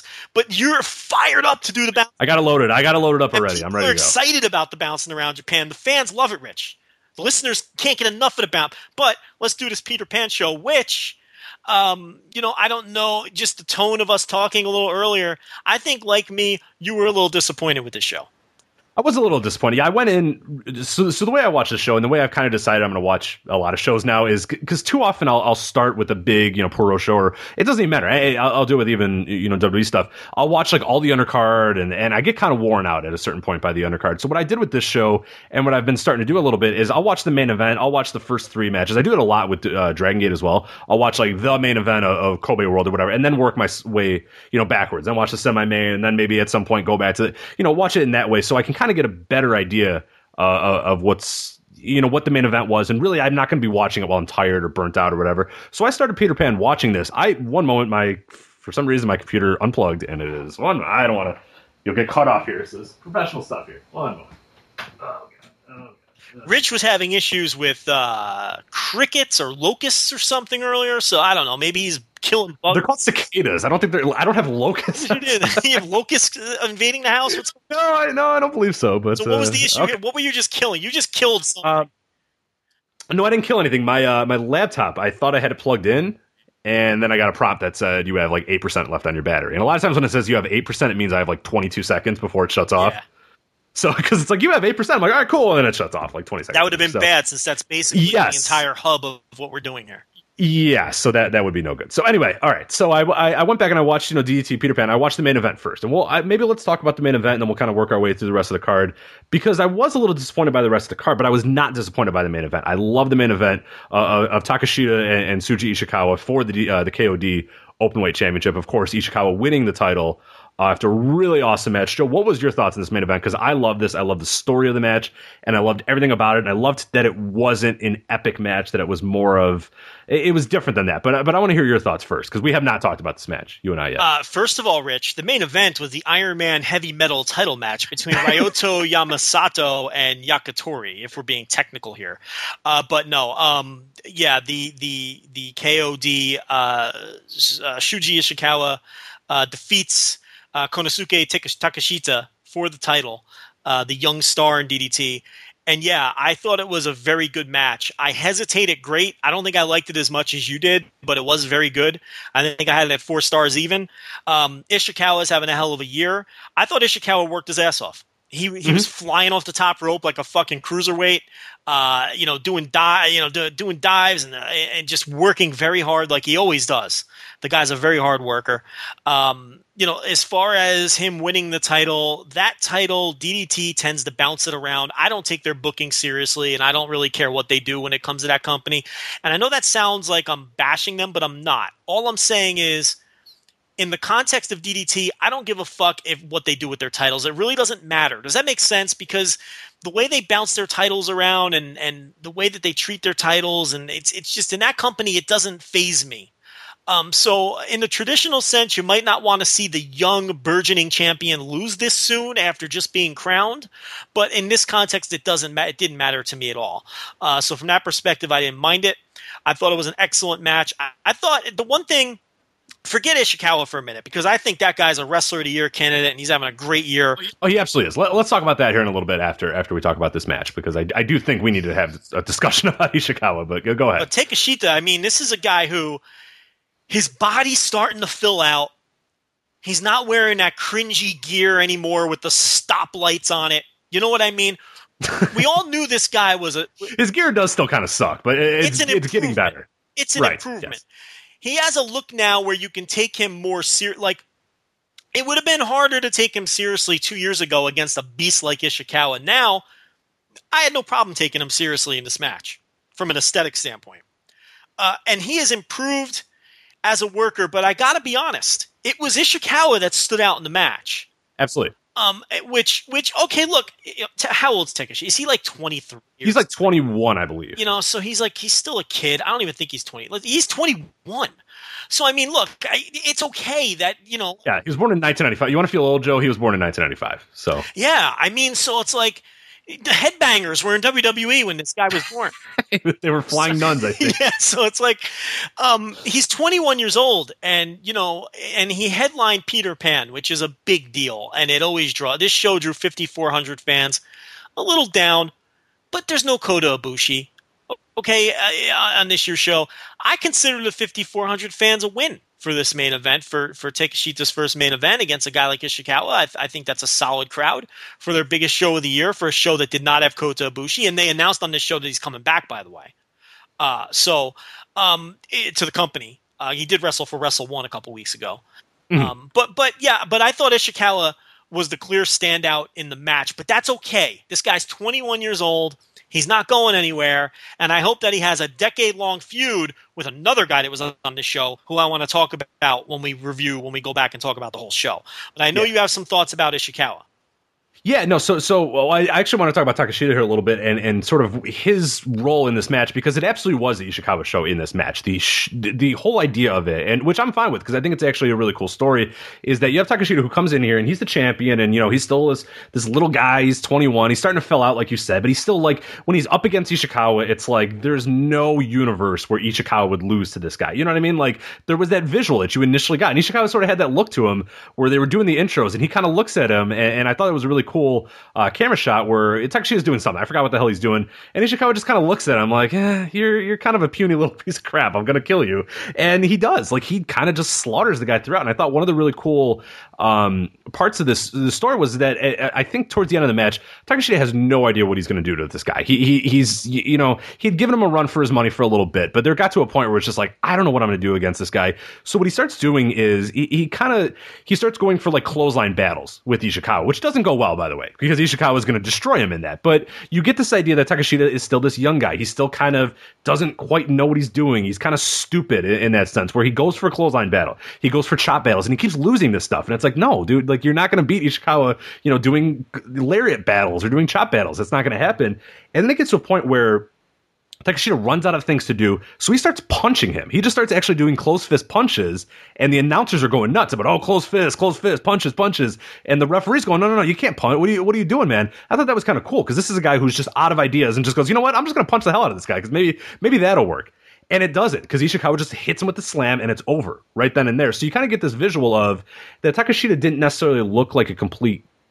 I don't want to say he did sort of look like a lesser person than Ishikawa, but I think that's fine because he at this moment is lesser than Ishikawa. So I think it's a pretty cool story now that you got this guy like Takeshita who's not quite there yet, who's got a little ways to go, who's got to fill out his body a little bit, and who's got to become a smarter worker. We talk about that a lot with Will Ospreay, which I love about Will Ospreay matches, and people get mad and say, oh, you're coming up with that story on your own, but I really truly believe that is a lot of the stories, and I absolutely believe that was the story with this one, is that he was dumb. Like, he was getting in lariat battles, he was doing this, he was trying to do this stuff against Ishikawa, and it's not going to work because Ishikawa is just stronger than you, so it's going to take Takeshita sort of getting smarter that next time, and I don't know if it's against Ishikawa or whoever it comes with, but he's not going away. It's not like they're going to bury this guy 6 feet deep. It was just the idea that this little guy had no chance against Ishikawa, who's a giant man. That's it. That's the story for right now. And Ishikawa is not some guy who just came in and made your champion look like a chump, because this guy's making everybody look like a chump because he's one of the best wrestlers in the world right now. The guy's got look at his resume this year. Have you been? I know you've been following it, but for people that don't know, Tsuji Ishikawa is like a legit Wrestler of the Year candidate if you really want to make it. I mean, he's just left and right. Like, if you want to go by kayfabe and not necessarily drawing power and that sort of stuff, the guy's just got accolades, everywhere. Any promotion he's in, he's like the top guy in it. He's got the kayfabe accolades. He's got the bell-to-bell nerd accolade. I've got him down. I don't have my sheet in front of me, but no less than a half a dozen 4+ star matches. Every time he's in a big match, he delivers. And this was no exception. The guy's just a pretty great pro wrestler, and he's one of those guys who, he was a union guy for years, and a lot of people weren't familiar because who's watching union shows? You know what I mean?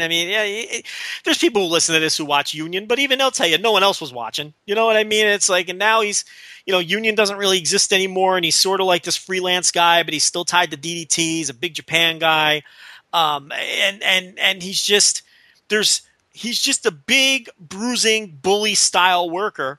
And he always seems to deliver. And yeah, he's definitely in the mix. And when we say Wrestler of the Year, it would be more of I would say more of a more outstanding candidate, more than a Flair Thez. I don't think you can make a Flair Thez case for him. Or if you would, it'd be a weak one. I mean, you could maybe argue he'd be top 10 for something like that. But I think it's more of a, in observer vernacular, a most outstanding. Because I get in trouble for that on Twitter a lot.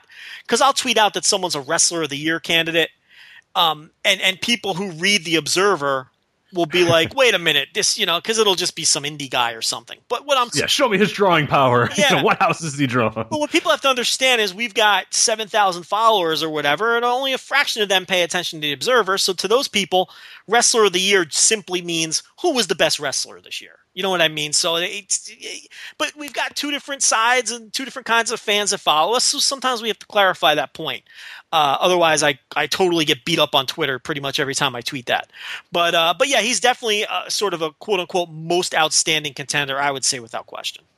Yeah, and he's doing just great stuff in every promotion he's in. He's a KOD Openweight champion, the Big Japan Tag Champion. He won the King of DDT tournament. Like, just accolades left and right. And any promotion he's in, he's immediately, one of the top guys there. He's just doing really good stuff all around. He won, what else? He won another, I'm blanking on the other tournament. Oh, the All Japan tournament, right?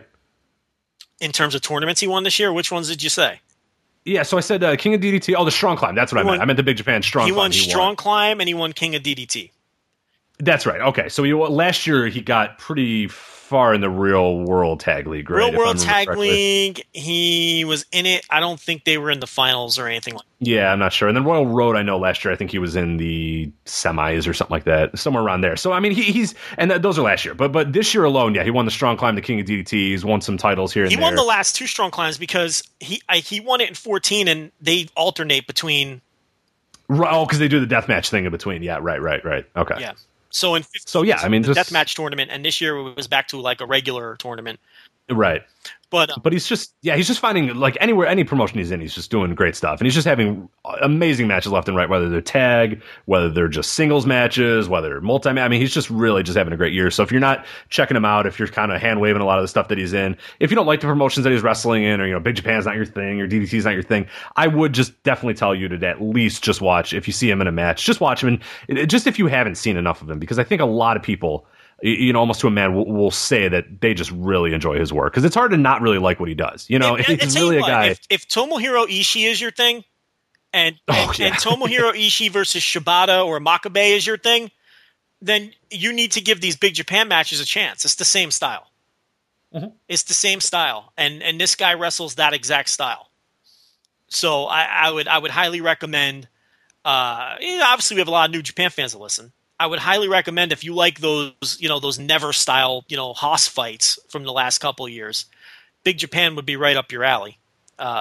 So, but yeah, great match, new champion, and easily, in my opinion, the best match on the show by a mile. Because I 100%. Because here's where we turn on this show. Yeah, unfortunately. So, wrap in. So because I don't even think anything else was close, because I didn't think this was a very good show at all. I was really disappointed. Yeah, I really strapped in to say, okay, I can't wait to watch the show, because usually we'll watch the Peter Pans almost every year. That's one that we say, hey, it's DDT's big show of the year. We'll watch every single match, and it's 6 hours long, the video, and I went, all right, whatever, man. It's DDT's big show. I don't care. Wait a minute, did you watch all the Iron Man stuff? Yes. You're a brave man. I know. I hand waved all that, and I really should have. I really should have. But I was like, you know what? No, I'm going to watch the whole thing. I'm going to watch it. It took me 3 days to get through, because it was a 5.5 hour show. And it was like, some of these matches would happen, and I was just like, I'm just gonna take a break. I'm gonna go do something else, and I'll work on it a little bit later. And I had to kind of chip away slowly but surely. But yeah, I was just not a fan. Like, I usually like DDT too. So for people that are like, oh, I know that DDT doesn't tend to be your thing as much, because you're not into as much of the comedy, I can kind of let the comedy go sometimes. But for whatever reason, nothing really made me laugh on the show, and nothing really was all that great in ring wise. So I was very disappointed by the show overall. Yeah, I mean, I attempted the Iron Man deal, with the title that's like the old hardcore 24/7 title or whatever. It's all, comedy, and it's fine, but I skip all that. When it comes to DDT, I always skip the comedy, and when it comes to Big Japan, I always skip the death matches. It helps me get through the shows. I know I'm not going to like the stuff anyway. The only match I attempted, because it was getting some buzz, was the Danshoku Dino versus Lilyko match. I tried it. And life is just too fucking short, and I watched it for like 4 or 5 minutes and said, I can do so many other things with my time, Rich. I just didn't find it that fun. I don't know. It didn't entertain me at all. It's just not my thing, and I'm not going to sit here and spend 20 minutes burying. Look, if you've seen one Danshoku Dino match, you've seen 20 of them, and he amuses me sometimes. And the Lilyko thing, I guess. She was good at look, it's just not my thing. So I'm not going to sit here and bury it and berate people if they liked it. I'm not into that, so I blew it off. And I didn't watch any of the other Iron Man stuff either. I didn't watch the Battle Royal. I never watch anything with Joey Ryan, okay? Good for Joey Ryan. He's carved out a little niche for himself. He's making a lot of money. He's found his little niche in pro wrestling. It doesn't mean I have to like him. And it doesn't mean that I think negatively. It just means I don't like what Joey Ryan does. I don't like watching Joey Ryan. So anything with Joey Ryan's an instant skip. Anything with this Iron Man title is an instant skip.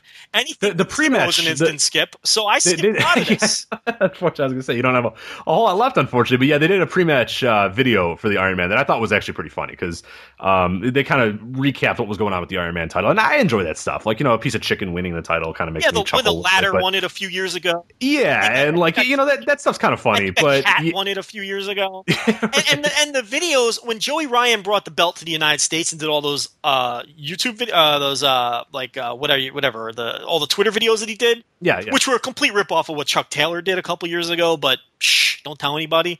I thought a lot of those were really funny. No, they were. They are. And I watched all of those, but I don't want that.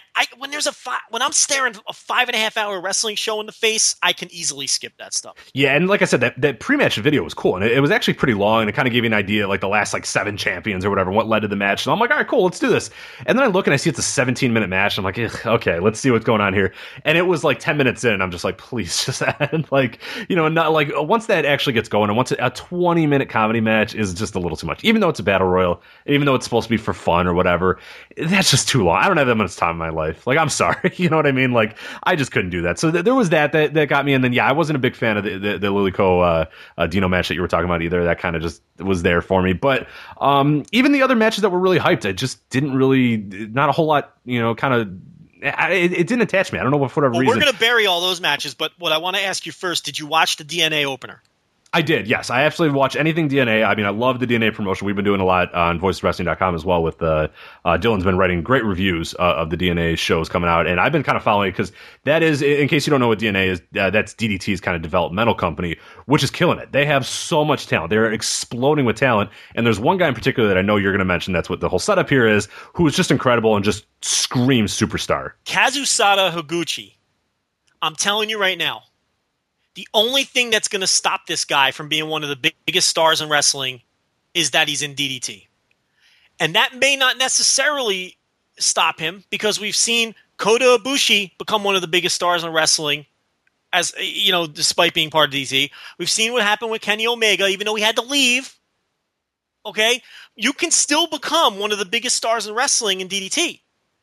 And I think, but if you choose to just stay in DDT, it's obviously going to limit your upside. But this guy has every single thing you need. He's missing nothing. He has every quality you need in a top. He has the presence. He has the working ability. He's got the look. He's got the intangibles. When you look at this guy, Rich, and tell me if you feel the same way. When he's doing his ring walk in that robe, you just look at this guy and you're like, oh my God, this guy is a fucking superstar. He just feels different. He looks like Tenryu, I think, is one of the things. And somebody else mentioned that. Spitting image of Tenryu at the same age. Mm-hmm. And he not only works like Tenryu and carries himself like Tenryu, he fucking looks like Tenryu. He looks like a young Tenryu, in the face. And the same stoic demeanor and the same working style, the same sumo background.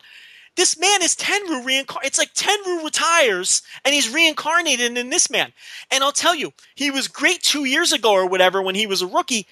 And now he's another guy he's 27 years old. He's not as young as you think.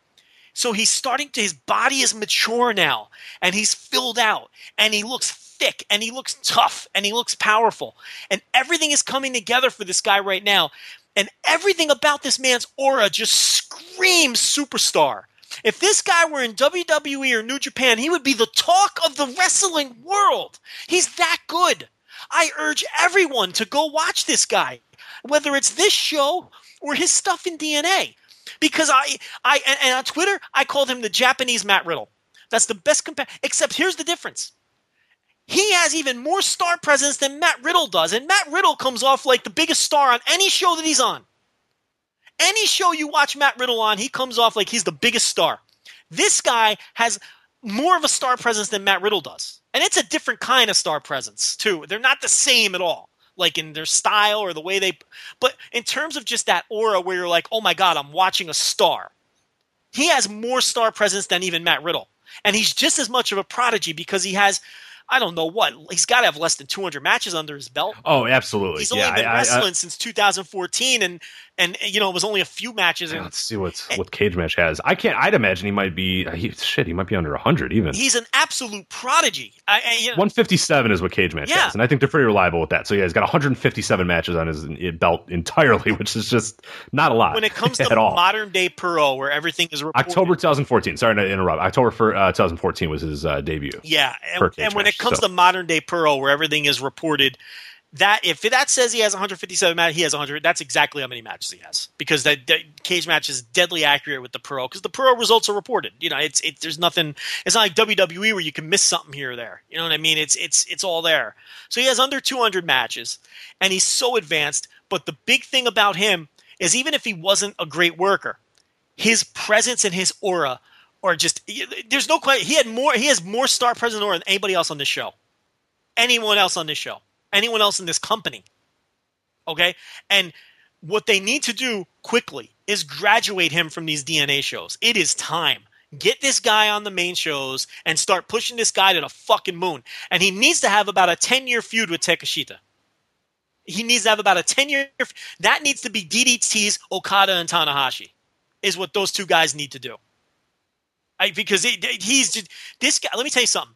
I even went as far as to call him, if he would have been born 25 years earlier or whatever the fuck, he could have been the fifth pillar. He's that fucking good. You can plop him with Misawa, Kobashi, Kawada, and Taue, and he wouldn't have missed a beat.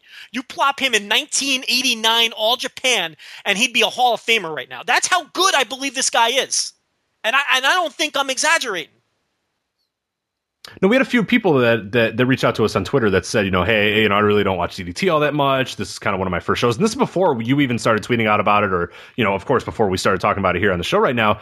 And we haven't talked about it much either on the show either. And we had somebody say, this is one of the first times I've watched DDT. And oh my God, what's this Higuchi guy? What's all about? Like, and he only wrestled. I mean, this match was 6 minutes long. He was in it for, 3 or 4 minutes. He of course got the finish, or he got the win, which again, that's a very significant thing there that he got the win. But, he 4 minutes or so. But the biggest, the guy walks through the curtain and immediately people are drawn to him. You just can't help but see it. And you'll see too, if people are kind of on the fence or don't really get it, watch this show and you'll see these other guys come down and they're, kind of dancing and kind of getting a feel of the crowd. And they're these, you can tell they're kind of young and they're kind of doing, and they're all very good, by the way. Oh, yeah, no, the DNA is just bursting with talent. And then this guy just blows through the curtain in his little robe and just walks down very stoically, just has a badass look on his face, and you can just tell there's a different feeling with him. There's just a different look. There's a different tone. You can just see it right away. You see the look on his face. You see how he looks. You see, again, the Tenryu comparisons. If you're a big, old school All Japan fan, you will see it immediately, and you go, oh my God. This guy's great. And then he gets in the ring and he's fucking awesome. Like you said, he's just got extra power. He just kind of seems like, he's got a little more refinement to do here and there, but he has just an aura about him that none of the other DNA guys have. And that's not a slight on any of the DNA guys, but he just feels like much more of a powerhouse, much more of just that superstar guy. And like you're saying, him and Takeshita would be just an incredible thing because they're so different too that it would just be a perfect match of those two kind of feuding for forever. That'd just be incredible. And he's a big kid. He's a big kid. I think he's 6'2". Are you looking at the cage match? I think you are, right? Yeah, let me see what his. I don't know if they'll have his height and weight. I think he's about. He should on the main page. He's probably about 6'2", 230, 240. Yeah, they got him at 6'1", 227. Yeah, and he's put on some weight. I put him probably about 235 and somewhere around there. I mean, he's got definitely more muscle than 227. But. And I tell you what, now that WWE is global and scouting it, I mean, I'd be all over this fucking guy. I mean, because he's got the size that they like. He's got the star aura, and this is a guy you can mold, man. I'm telling you, I don't know if I don't know if I'm higher on anybody right now than this guy. I think I'm higher on this guy than I am Riddle. But the difference is if Riddle, how do I phrase this? If Riddle does the things he needs to do, right? Stop smoking marijuana. That's what you're trying to say. Fair enough. UFC. Look, that's a thing that, and I don't care. I don't either. They care. I don't. They care, obviously, and we know that Matt Riddle enjoys. I mean, come on, look at his UFC run. Listen, we know that this guy likes that, but yeah, that's what he's got to cut out. I've never touched the stuff, and I'm on team legalize it, so I don't. Yeah, I absolutely. I've never once touched it, but if somebody wants to tax it and legalize, I don't care. Yeah, knock yourself out. And but I mean, if he does the things he needs to do, Riddle will have the opportunities that Higuchi may not get. Simply if Higuchi chooses to be loyal to DDT for his entire career. And assuming DDT doesn't grow from where they are. I mean, maybe him and Higuchi and Takeshita, just set the fucking place on fire and they become the number one promotion in Japan. I mean, who fucking knows? Because that's how these things happen, Rich, as you know. Sometimes stars are this is a star-driven business, and if you've got the biggest star, then all of a sudden you're the biggest dog on the block. Right, and DDT's healthy right now anyway, too. So it's not like it needs like a ton, the 15 guys to really get. It only needs a few guys to really light it on fire. I mean, it's pretty well there at a certain point. So and in Japan we've seen different promotions pop ahead of other, historically based on who has the hotter stars. And I mean, to me, this guy has the upside. This guy could be the biggest star in the world. He has that sort of potential. And I don't think I'm being hyperbolic. I think he could be he has that sort of upside. There's no guarantee he gets there, but I am so. Is it clear that I'm pretty high on this guy? I am very high on this man. I wish you would just correct the subtlety and let us know what you really think of this guy. Like, let's get going here. But yeah, no, a great opener, absolutely a must-watch match for. 6 minutes of your time. The match wasn't so hot, but it's like it was fine. I thought it was okay. I mean, it's 7 minutes. What do you're not going to get much from the opener, but I think you'll get an idea of. I think you can tell, regardless of if you like the match or not, or thought it was really good or whatever, you get an idea of how talented he is and all those other guys in the ring as well, all the DNA guys. And again, watch those shows. If you have not watched those, they're for free on YouTube as well. DDT puts them up on their YouTube page for free to watch. We have reviews of all of them that come out as well. So if you want to kind of get a primer or read along as we review it, Dylan, he's doing great reviews of those.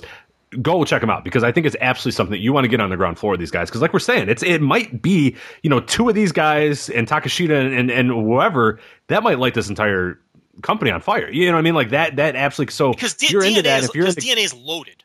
I mean, it's absolutely. I mean, they have full shows, and there's like 7 guys, and you're like, all 7 of those guys are great, and they can be bona fide main roster DDT guys and do well. And they're all kids, and none of them really have developed personalities yet and all that, but that's not the point of DNA. It's a developmental right, but we'll talk a little bit about how New Japan and their issues right now with developing guys here in a bit. But yeah, you'll see. It's just they're brimming with talent. But I mean, he's 27. It's time to do something with him.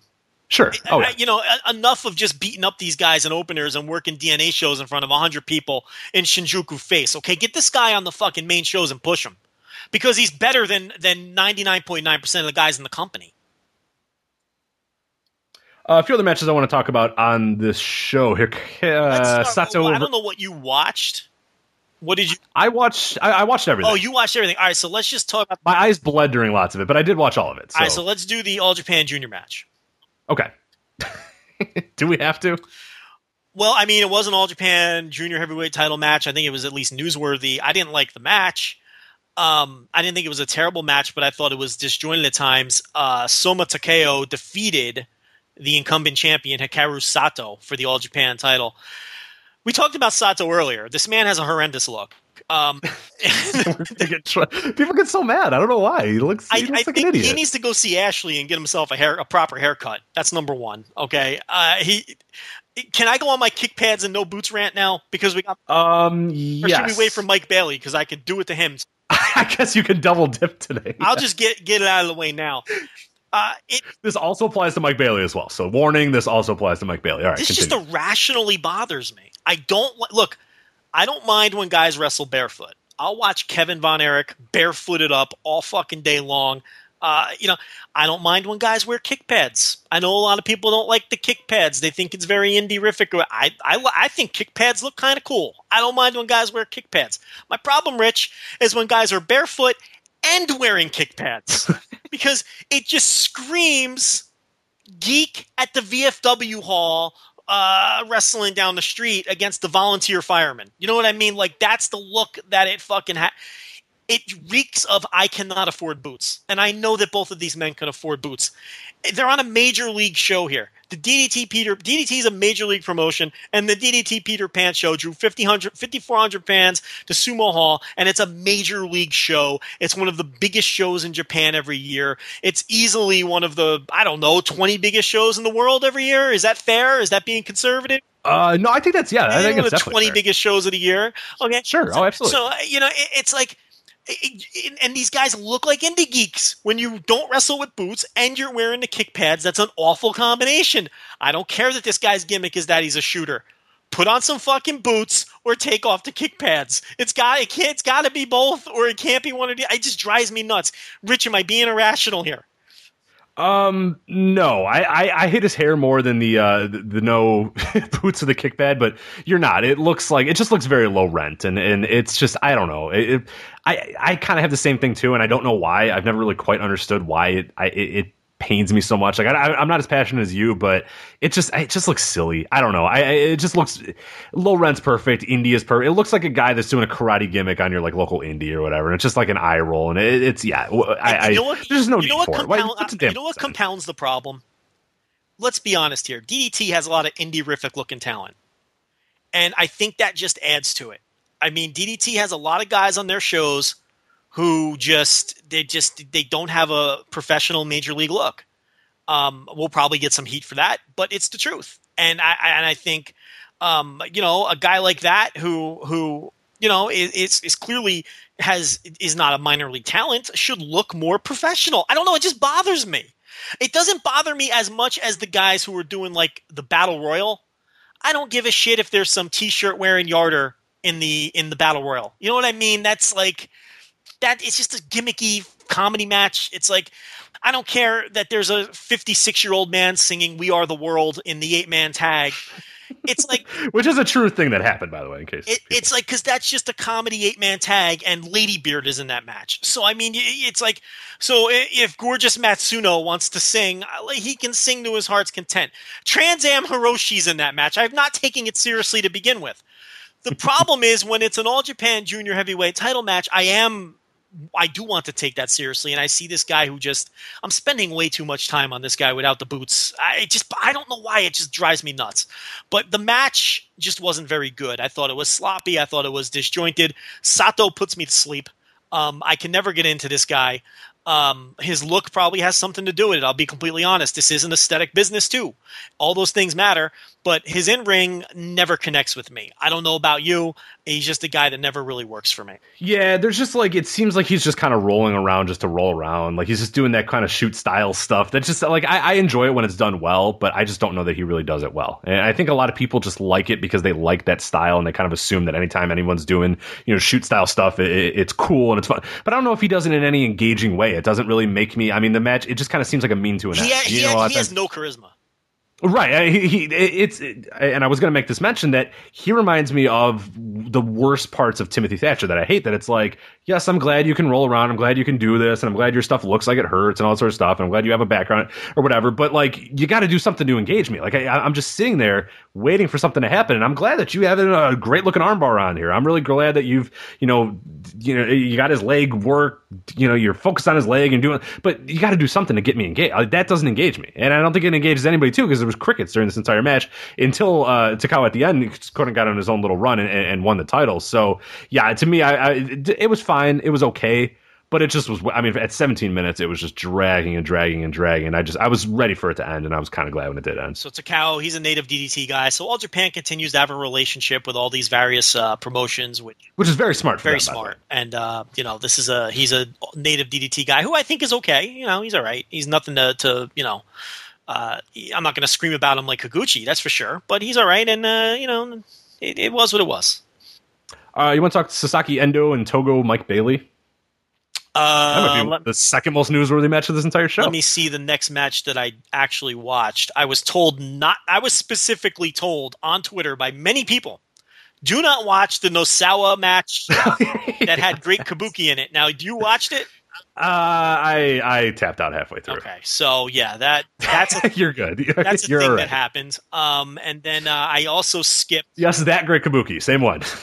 Yeah, and then I watched pretty much the rest of the show. The next match was that we're going to talk about is Daisuke Sasaki and Tetsuya Endo over Dick Togo and Mike Bailey, a match that many people are calling a borderline match of the year contender. I saw, forget who it was, give it about 4.5 stars. People love this match.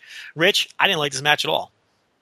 Yeah, I just kind of thought it was disjointed and kind of sloppy. I don't know. Yeah, it just didn't connect with me on any level. And I'm somebody who I waver on Mike Bailey. Sometimes I like him, sometimes I don't. I did not like him in this match. I just thought he seemed really out of place, really sloppy. And Dick Togo too. I love like the persona of Dick Togo, and but even in this match, he just seemed, I don't know, there was an aura to him that just seemed like very sloppy. And I know that's kind of what he does sometimes, but for whatever reason, this match, I on paper, it looks like it should have been just awesome. And when it was over, it was just, I don't know. I just thought it was too sloppy, too disjointed. I really didn't get anything from it. It was over, and it just immediately left my brain seconds after it. So this is gonna hurt me. This is gonna hurt my soul. I love Dick Togo. I love him. Like one of my favorite wrestlers ever. he was not good in this match. And I know that he took about 4 or 5 years off. I know he's just getting his feet back in the water. I know that he's 48 years old or whatever it is. But I think you nailed it. His presence will always be there. He has that awesome charisma. This was not a great performance, and by Dick Togo or really anybody in this match. I thought Tetsuya Endo, who I love, I over the years, I mean, sort of, you know how some guys come up together and they're always joined at the hip. Kai and Sonata are a good example, right? Like it's always been Endo and Takeshita, right? They were a tag team. They've come up together, and I always preferred Endo when everyone else was Team Takeshita, and I was always an Endo guy, and he was disappointing in this match. He just did nothing to jump off the page, right? Like Endo, like ever since he's come back from the injury he had a couple years ago, he's not jumping off the page anymore. And I don't know if it's that, the turn or the different character that he's doing. He didn't do it for me here. And, not that he was bad. He just didn't stand out. And he's a guy who always stood out for me. And, Daisuke Sasaki, he's just a guy to me. But Mike Bailey, like you, he's never, Speedball's not a guy that connects with me like he does with other people. I will defend my flippy-do guys till I'm blue. Now, I defend the flippy-do guys. And I could even accept some sloppiness with the flippy-do guys. I like my flips. I got no problems with flippy-do guys. Mike Bailey, though, if I got to see one more Mike Bailey corkscrew flip where he lands on the guy's calves, I can't take it anymore. Mike Bailey just isn't very good. I mean, he's sloppy. He does these dives and he does these wacky flips, but he lands nowhere near the opponent half the time. And again, I'm someone who's an apologist for that stuff. I can overlook because I recognize that these flippy guys, what they're doing is very difficult. Okay?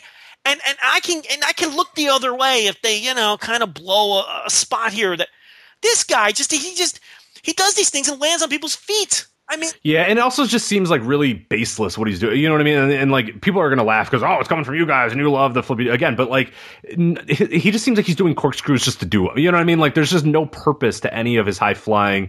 It just doesn't seem like there's any rhyme or reason to it. He's just kind of doing it to do it. And like you're saying, even when he does it, it doesn't land properly. It doesn't look good. And it's like, all right, well, I'm glad you did 7 corkscrews in the air, but then you landed on the guy's heel. Like I don't care. It's stupid. I love my favorite Mike Bailey matches, and I think this is kind of what a lot of people is Bola. I believe it was last year when he had a few. I think it was against Chris Hero. He had a bunch where he was just this little guy that was getting his shit kicked in, but just would not give up. And it's one of my favorite matches the entire year. I believe it was him against Hero that I just absolutely adored. Those are like the Mike Bailey matches that I really liked, and that's what my first real intro to him was those matches. And I went, okay, cool. I like this guy. And the more I've watched him, I'm just like, he's just not my thing. Like, and again, like you said, we're kind of the number one fans of like flippy dudes, but he doesn't really do it all that well. Like he's a dollar store flippy dude. Like he's got some presence to him and he has some charisma. And I know people like, does he? I don't know. He's got a gi on. He looks like wearing a bathrobe. The gi is terrible. I know you don't like the gi. I don't like any gis. I hate gis. You're a guy who doesn't like MMA. You don't give a shit about legitimate fighting. So the gi just that's a turnoff to you. The gi doesn't bother me.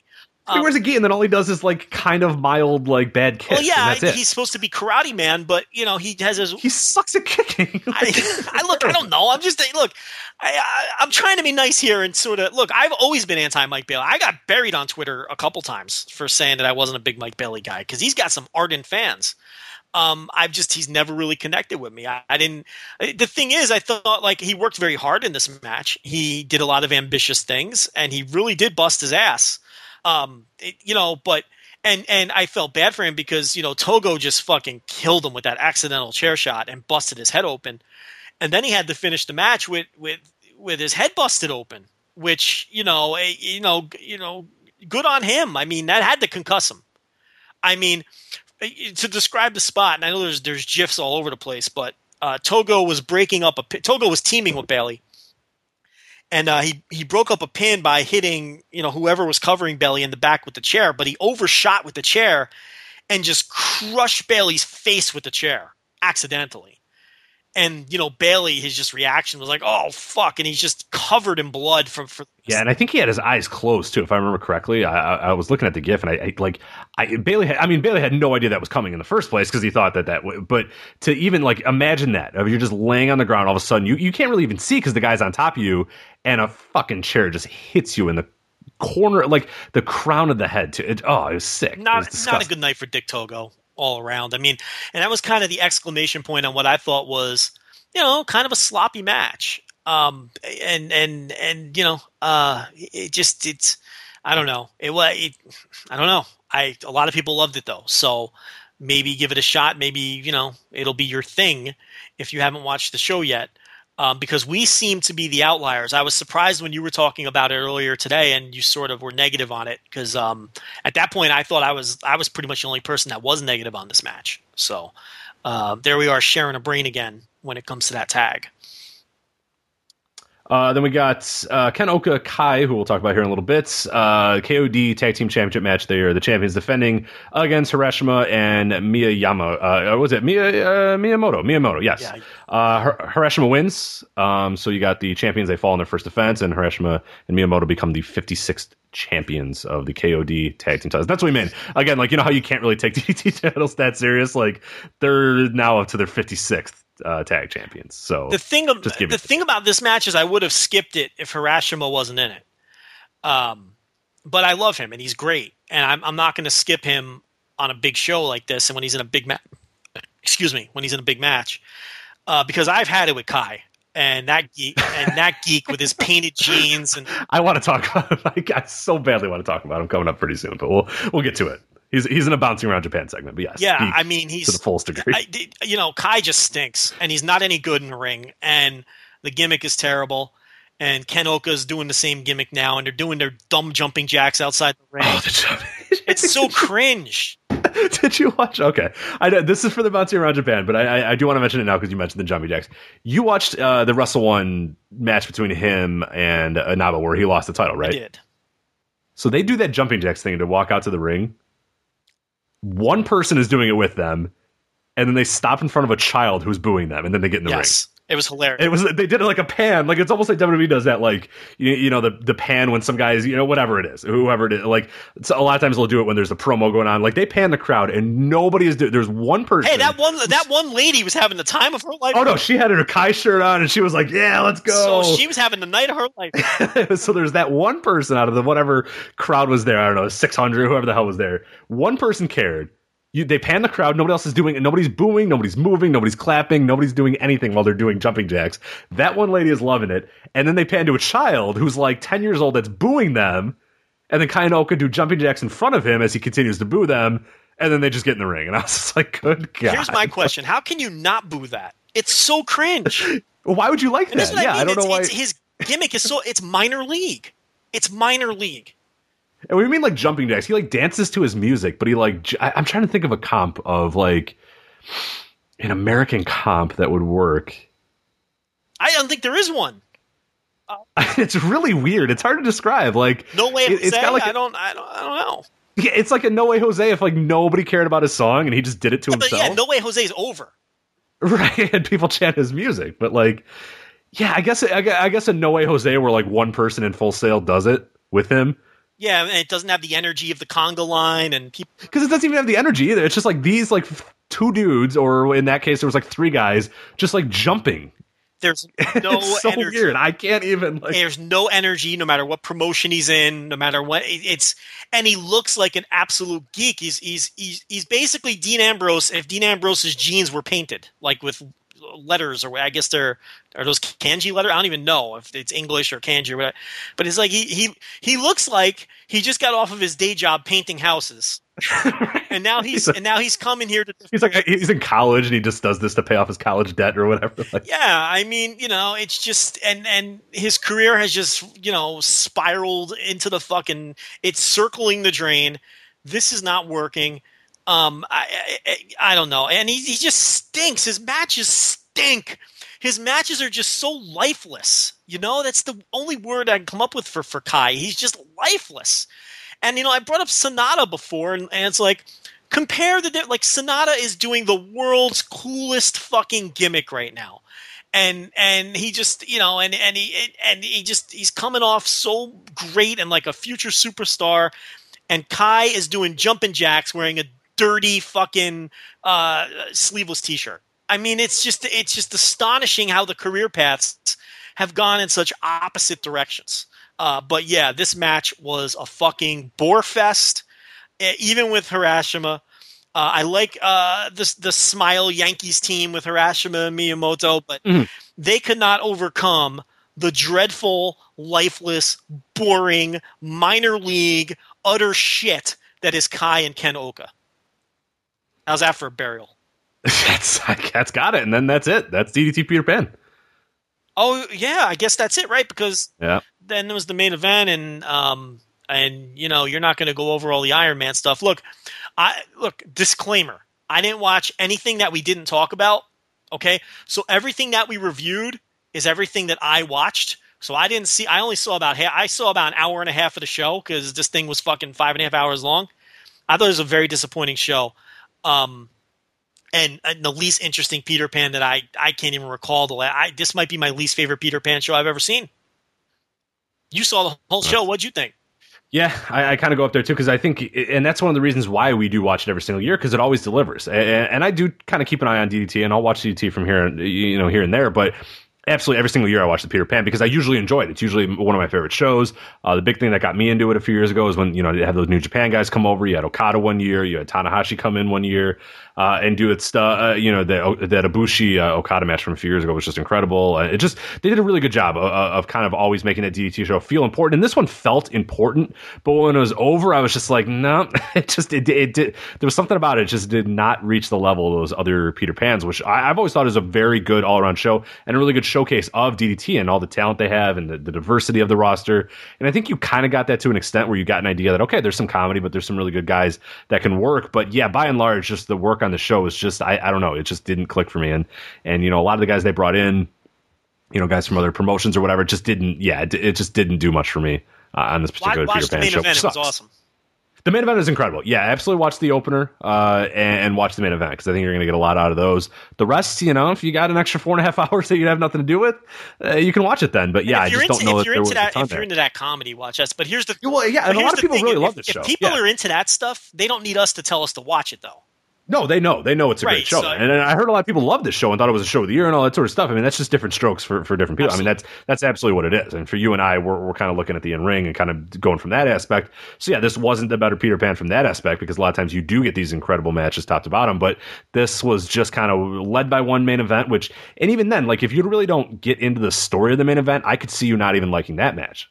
I, though, enjoy that story, but I could see somebody getting mad that it's not like an epic back and forth. It's Ishikawa just kind of beating the shit out of Takeshita for most of the match. So I could see people getting upset by that as well. A lot of the guys I liked were put in positions where I wasn't going to like them. Like Kudo was in an early, tag match that I skipped. Hiroshima was in there with. That's actually, I forgot to mention that match. That's not a bad one as well. I didn't see it. It was good. Yeah, I don't know if I'd go out of my way to watch it, but it was solid. It was pretty good. Yeah, and then, it's like Hiroshima was stuck with Kai and Ken Oka, and Endo was sort of in that tag match that I thought it was just things were falling apart and it was sloppy. So there was a lot of guys that I like. A lot of the DDT roster that I like were just put in positions where it just didn't work out. So, I don't know. All right, Joe. Now I ask you. You ready to bounce around Japan? I'm pumped up. Let's do it. Let's do it. All right. So we'll bounce around Japan here. Joe, where do you want to start? We got a bunch of stuff here. Listen, we're going to bounce, and I'm going to let you be the captain. Okay. Maybe that could be your moniker from now on. Captain Craich, right? I mean, he could be like, here, I am the king of banter, Joe Lanza, internationally acclaimed broadcast journalist, the most compelling man in wrestling media, and I'm here with the Captain Craich. How about that, Captain Rich? What do you think? Sort of like we'll let it stew. We'll see what other people think. Sort of like Captain Mike Rotunda. Remember that? Oh yeah. The only thing he changed was he put on a little like boat captain hat, right? And he had a little anchor on his tights. So all of a sudden he was a captain. But it was like the smallest anchor ever too. That was my favorite part of those entire tights. Is like they found like the smallest anchor like sticker in the world and put it on his tights. And we're like, all right, captain. It was almost like he was sheepish about being a captain.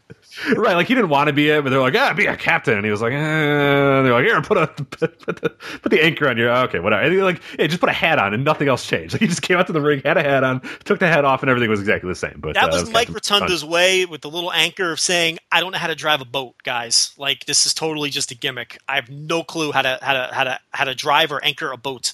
So yeah, you could be Captain Craich. All right, that works. Are you a big boat guy? Do you take it out on Lake Michigan and fuck? Believe it or not, no, Joe, no. The Voices of Wrestling paychecks do not allow me to afford a boat, so I do not. I have actually pretty much never been on a boat. So. You've never been on a boat? I mean, I've been like on a boat, but never like. I've never had it. I don't have a friend that's like, hey, what are you doing this weekend? Let's go on the boat and like fish or drink. Like I've been on a boat, like a ferry to like go places, or like a boat to like go to another. Like yeah, I've never been just like having fun on a boat, if that makes sense. Okay. I live a horrible existence. So, all right, AAA. Wow, very hard on yourself just for never being on a boat. I mean, well, why don't I know anybody who owns a boat? I think I fucking did. I just like. I think I Daniel Bryan mizzed you with this boat thing. You're very touchy about Michelle, the boat thing. The nurse and I had a discussion about this when we were in Chicago on Saturday because we're looking out and it's a beautiful day and we're looking out at the water and there's just boats everywhere. People are everywhere and I just go, I have a lot of friends and they all have, like, I know lawyers, I know accountants, I know engineers, and like I have a pretty successful group of friends. I had teachers. I know, nobody owns a boat. Not one person owns a boat. Can I just get one to own a boat? Because I want to be on the boat. That would be the greatest thing in the world. Just go out on a boat, take the shirt off, show off the physique, that I worked very hard on, right, and just sit on a boat. That's all I want to do all day. I'm speechless right now. I had no idea you had boat angst like this. This is crazy. This reminds me of when I was like 8, and I went up to my dad and I said, Dad, how come you don't have any guys? And he was like, I don't know what you mean. I said, well, like, who's our lawyer? And he's like, what do you mean? What do you mean, who's our lawyer? I'm like, how come we don't have a lawyer? And he's like, Joe, I don't know. I don't understand. I'm like, well, when I watch TV, like, you'll see people say, I'm going to call my lawyer. Like, who's our lawyer? And he had to explain to me, like, well, we're not in any trouble. We don't need a lawyer. There's no reason to have a lawyer. Like, he's like, I don't have a lawyer, like, on retainer. Like, I'm not Donald Trump, I'm not like, and then I was like, how come we don't have a travel agent? And he looked at me like I was nuts. He's like, what do I need a travel agent for? I was like, Dad, you don't have any guys. We don't have a travel agent. We don't have a lawyer. These are the questions an 8-year-old Joe was very confused by. And you're like the same way. Like, why don't I have a friend with a boat? Like, where's my boat? Or like a beach house. How sweet would that be to have a friend that's like, hey, what are you doing this weekend? What are you doing this Labor Day weekend, Rich? Nothing. Oh, do you want to come to my lake house? I would love to. No. So no friends with a boat, no friends with a lake house. No, and they're like, they all have like successful jobs. Like, I feel like, but it's, we don't even make any money anymore. Why don't you buy a lake house? The hell am I getting? Where am I getting money to buy a lake house, Joe? You just bought a fucking property. Yeah, I don't have any more money. That's the point. I cashed out. I'm done. I'm done forever. Do you have a travel agent? No, hell no. Do they even exist anymore? I think they do. Yeah, I've heard. Are there people who do that job, or is this like you go to Expedia and you book your own shit? That's what I do. I think my parents might have went to one. That makes a lot of sense because your parents are like in their 60s and they would go to a travel agent, right? Like I told them, like I just go to and they know about Priceline, but they like get weirded out by it and they don't trust it, so they're like, no, they're gonna steal my social security number. Right, exactly. So they they go to a travel agent who will also steal your social security number. Right. What's the difference? Who's just as likely to steal your social security number as the travel agent. So people are going to be very upset. So let's do a reset here. Joe, are you ready to bounce around Japan? I am ready to bounce around Japan. AAA is going to Japan, Joe. AAA, the Mexican promotion, has announced that they will be holding a show in Japan October 26th at Korakuen Hall in Tokyo. The event is being dubbed as Lucha Libre AAA Japan Tour Star Battle Japan 2016. It's gonna the announced talent. It's gonna be a happening. Give me this talent list. They're going bananas. The announced talents to be involved at this time are Rey Mysterio Jr., Pentagon Jr., Brian Cage, Taya, Psycho Clown, and Aki Bono. Then there will be several promotions in Japan that will be working alongside AAA from 0-1, Noah, Wave, Oz Academy, and of course, Akibono's Odo promotion. Yeah, I mean, they're going to need that, obviously. CMLL obviously has a following in Japan thanks to New Japan connections, and the shows air over there, and now they air on New Japan World and all that. I don't know what kind of a following AAA has in Japan. Probably not much of one. I mean, I could be totally off on that because I'm kind of... Well, there was that Pentagon Jr., who was he against? There was that match in Cork and Hall that was him and... Who the hell was it? And it was like the most random match ever. They're like, hey, here's Pentagon Jr. and Cork and Hall. I was like, what the hell? What was that for the Akibono's promotion? I don't remember. I think it was. I'm almost positive it was. Let me find that out as you're kind of working your way through this. Yeah, because I mean, I don't... You'd think that Ray Jr. would be some type of a draw anywhere, right? I mean, so that might work, but, obviously the Akibono connection, and he'll bring in some native Japanese talent. And let's do an over-under on attendance and both go on the record. Rich, I'm going to give you an over. First of all, do you think it'll be the small setup or the big setup? I think they're going to do the big setup, right? I think they're going to go the big here. Yeah, absolutely. And just to not interrupt, Akibono, it was the Odo, the beginning. This was April 20th. It was Pentagon Jr. And Phoenix. And they wrestled for who? The Akibono and Corganol? Yes, yeah. This was a AAA / Lucha Underground offer match. Who else was? An offer match. So they were the only two guys on it? They were it. Otherwise, it was a bunch of freelancers. Dachi Hashimoto. Let's see, Inoue was there. Nosawa out of the question was in there. Ken Okashin, like your usual guys. You got to dig up grimy group. No high 69 on this one though. I don't think. No high 69. That's disappointing. And then, the main event, Akibono, Taiokeya, and Hama versus Tanaka, Sakamoto, and Okabayashi. That probably sounded pretty cool, except for that other team. What'd that show draw? I do not have a number in front of me. Let me see if I can find it, though. So here's the over-under for AAA in Cork and Hall. The over-under, Rich, is 1,200 fans, and I'm going to make it 1,200.5 in case they announce 1,200. So we'll throw half a fan on the end. Over or under 1,200.5? I think I'm going to go under. I'm going to go to make it... It really depends who those other guys are. It does. To make it interesting, I'm going to go over. So I think 1,200 is a fair number, though. Yeah, I can't get an attendance number for that first row show, so... Yeah, Mysterio's got to have something still, right? He has some panache, right? When was the last time he was in Japan? It's got to, yeah. It's real. I mean, I'm starting to think. I guess it really depends how, and I don't know. Yeah, I have no idea. I guess it really depends what cachet Mysterio still has over there, because I could see that being a big deal. I mean, of course, I'm trying to find out the last time he was in Japan. And maybe if you are a CMLL fan, you'll say, this is Lucha, and it's got Ray Jr. That's true, yeah. Give it a shot, The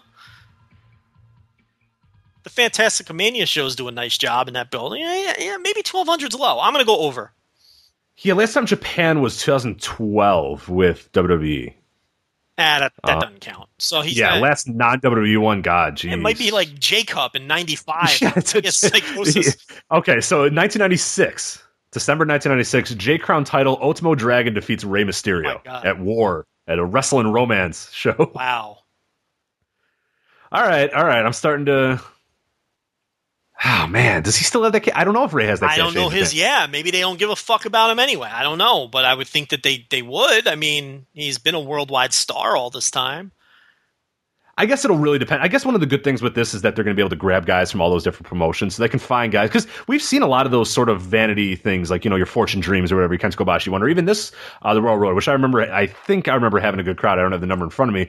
That you can grab a bunch of these guys, and people see these as kind of super shows, so they do go to these a lot more so than they do, the 15th run of, Noah at Corkin that month or whatever. That's a big difference of this, one show, big, we got a bunch of these guys. So, yeah, I guess that's a conservative. Yeah, I'm still going to go under, but I would not be shocked if it did go over. You'll probably have Sakamoto and all those guys on the show, too. Mm-hmm. Those guys always seem to pop up no matter what. So, who knows? Ken Okashin will be there for sure. He's got nothing else to do. Oh, no question. Yeah. And Nosawa out of the question. Yep. Yeah. There's no question that Nosawa out of the question will be there as well. Without a doubt. Yeah. All right, Joe. Next stop on our bounce around Japan. Well, let's talk New Japan here a little bit. So, big news coming out. Michael Elgin will officially be defending his IC belt. New Japan was smart enough to say, no. Michael Elgin's got a title defense. So we don't want to announce this as a title match until he wins his title defense. Well, he won it. Now they officially announced that he will defend the IC belt against Naito on the September 25th show in Kobe. Joe, I'm going to ask you, any chance in the world that Elgin loses that title to Naito? Sure. Okay. Sure. Do you just call it likely that he loses that title to Naito? It's weird. Yes. You have Naito lose? Yes, it is likely that he loses. Yeah, Naito doesn't lose, right? What is that's one of the 3 destruction shows, right? It is, yes. Yeah. Which we'll get into in more detail. It's main eventing, and it has very little support. But yeah, we'll go through those in detail. Those are 3 very interesting shows, the way they're structured and who they're counting on to draw and all those sorts of things, which we're not going to do this week. But yeah, I think Naito can win that match, and I think he probably will win that match. Other news, Adam Cole will be putting his ROH World title belt up against Will Ospreay. That's in the 922 show in Hiroshima. My takeaway from that, I'll tell you. Will Ospreay is not getting any kind of mega push from New Japan if you really break it down, okay? Aside from winning the Super J Cup, if he hadn't won that Super J Cup, I mean, look, he's definitely losing this match. He's getting pinned clean in the middle in this match by Adam Cole. There's no question about it. He's lost to Kushida, what, 2 times, 2 times, right? He's lost to Kushida. Yeah, 2 Both times he wrestled him. What else has he done besides win the J Cup? They've done nothing to push him to the moon in any other way. He's going to lose this match. This guy loses a lot of high-profile matches. They're not handing him anything on a silver platter in New Japan. They know they have him for 2 years, and this is sort of a slow sort of build here. Remember when they first signed him? We were saying, shit. I thought he'd have the junior title by now. But they're not really doing that with him. It's more of a slow burn with Will Ospreay, and I don't have a problem with that either. All right, we're going to talk about Lionsgate here a little bit later, but I want to bounce to another spot here real quick, and I want to talk about Wrestle 1. We mentioned a little bit about Kai a little bit before I mentioned that match that I watched against Daiki Inaba, who's 28 years old and won the title over Kai at a Wrestle 1 show earlier in the month. And I just wanted to kind of talk about what the geek level of Kai. So here's a guy who, he loses that title in a match that the match was pretty bad, right?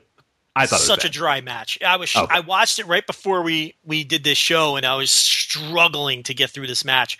I badly wanted to fast forward it just to get it over with. Not a good match. So this was August 11th that he lost this match. We're just kind of catching up here in this bounce around. So they had an interview with Kai. He said, following his loss, this is from ParisoSpirit.com, following his loss over the now super rookie of the promotion, Inaba, Kai stated that he will not suffer defeat again as he looks to reclaim the belt. Oh, please do not. I would beg you not to reclaim the belt. Here's the thing, though. Here's how big of a geek this fucker is. So Kai won his first Wrestle 1 championship, March 8th, 2015. He held the belt for 24 days. He had 0 successful defenses. He lost to Hideki Suzuki in a match that we, on April 1st, 2015, remember, we loved this match. Because Suzuki beat his ass and then tapped him on the head. Remember that? It was a squash, and then he gave him the little boy pat on the head after the match. Nice awesome job. stuff. Bye-bye. Great stuff. Go away. Yeah. And that's the story of Hideki Suzuki. He's either the greatest fucking man alive, or he's fucking sucks. There's never an in-between with this guy. In that match, he was the greatest man alive. Well, he follows us now, so hopefully he doesn't listen to this show. But I don't think he knows any amount of English, so I don't think he's going to listen. But anyway, so yeah, he went on to a great run where he held the title for 100+ days, 2 successful defenses. He loses to Kai, July 12th, 2015. Kai holds it for 71 days. Hold on now, you're skipping something very important here. As much as we loved Suzuki's win over Kai, do you remember how awful Kai's win over Suzuki was? Yes, they were horrendous. That was terrible. He gave him the frog splash to 0 reaction from right. the crowd. Hideki Suzuki just rolled out of the ring and got the fuck out of there. He didn't put over that he was damaged at all. He completely no-sold it. Remember how we buried that match for a good 45 minutes on this show because here was Kai again, even in victory, looking like a complete and total geek. So, Joe, he held the title for 71 days. I want you to guess how many successful defenses he had. I believe he had 0. He had 0 because Manabu Soya then became the next champion. I believe. Did they have to do a tournament at some point during that? What do I remember? Soya? No, Soya just beat him, right? Soya. Well, I know Yuji Hino. He got it after Soya. Okay, because I really loved the Yuji Hino run. Yeah. Let me see if I can pull it up for you. Yeah, well, either way, the point is, so Manabu Soya then wins the title. He holds it for 111 days, 2 successful defenses. Yuji Hino next has the title, 115 days, 2 successful defenses. If you're getting the theme here, now Kai wins the title, again from Yuji Hino. He holds it May 4th, 2016. He holds it for 99 days. He, again, has one successful defense and then loses it again here. What a goddamn geek this guy is. And, like, stop giving him the title. Like, if you're not going to do it, like, I don't get what the thing is with Kai. They give the man the title. He loses it. Nobody cares. He doesn't have any successful defenses. He's terrible. And then he gets off the title. Everyone goes, oh, thank God Kai doesn't have a title anymore. And then the fucker gets the title again. Soya just beat Kai, and actually... Okay. I remember that. That was a pretty good match, to be fair. I enjoyed that match. And then I enjoyed everything Hino did with the title. Right, because Hino's good. Yuji Hino's awesome. So. And then, so Kai has had 3 title reigns with 1 successful defense. So the booking doesn't help him. No. The booking doesn't help him in any regard. But the thing is, it's not like he lights the world on fire. This is right. I almost think they're protecting him by not, because he just sucks so much. Like, the crowd hates him, they don't care, and he just comes out to no reaction. Like, I almost kind of wonder if they're just like, they don't want to put him out there because he's just, I don't know. I don't know what it is with him. I have no clue what they're doing. Here's the other problem with this company: they've never had a champion have more than 2 successful defenses. So they sort of just bounce this title around. They give it to outsiders. You know, you see Hideki Suzuki come in. You see Yuji Hino come in and have a little run. But no one has more than 2 successful defenses. You think about the Wrestle One title since this company began. Who's the guy you think of as the Wrestle One champion? Who do you associate with that title? I associate no one. Because no one ever holds the thing for longer than 3 months, and they never have memorable title defenses. I forgot who the first champion was, actually, until I pulled up this graph. I went, oh, yeah. Yeah, Kono. Yeah, right. I completely forgot about that. I mean, he didn't have any successful defenses. He won a tournament to become the inaugural champion and then held it for 24 days before Keiji Muta beat him. And it's like... the guy who runs the company.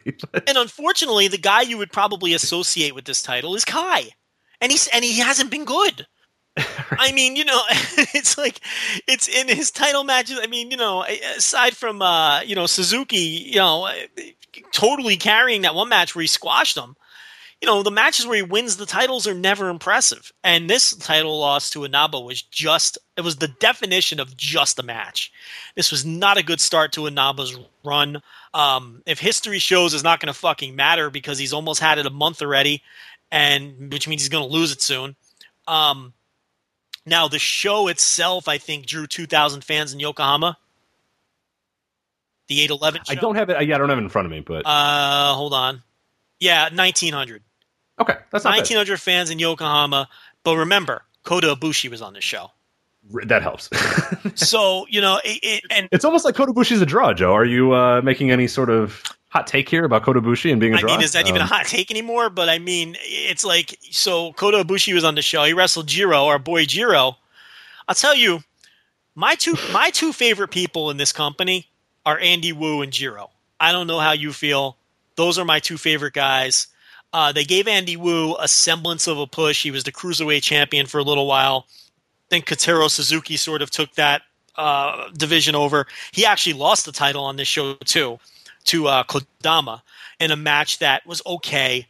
I'm not a huge Kodama guy. He's all right, but I really like Katero Suzuki. I've always liked him. I'm shocked that he hasn't surfaced in Noah with the rest of his boys yet. I thought Wrestle One was going to be a pit stop for Katero Suzuki before he ended up in Noah with everybody else that jumped from All Japan. Hasn't happened yet. Maybe it's not going to. I don't know. But Kota Ibushi was on this show on the 11th. He wrestled Jiro. Wasn't much of a match. The big spot, of course, was the balcony, the moonsault off the balcony.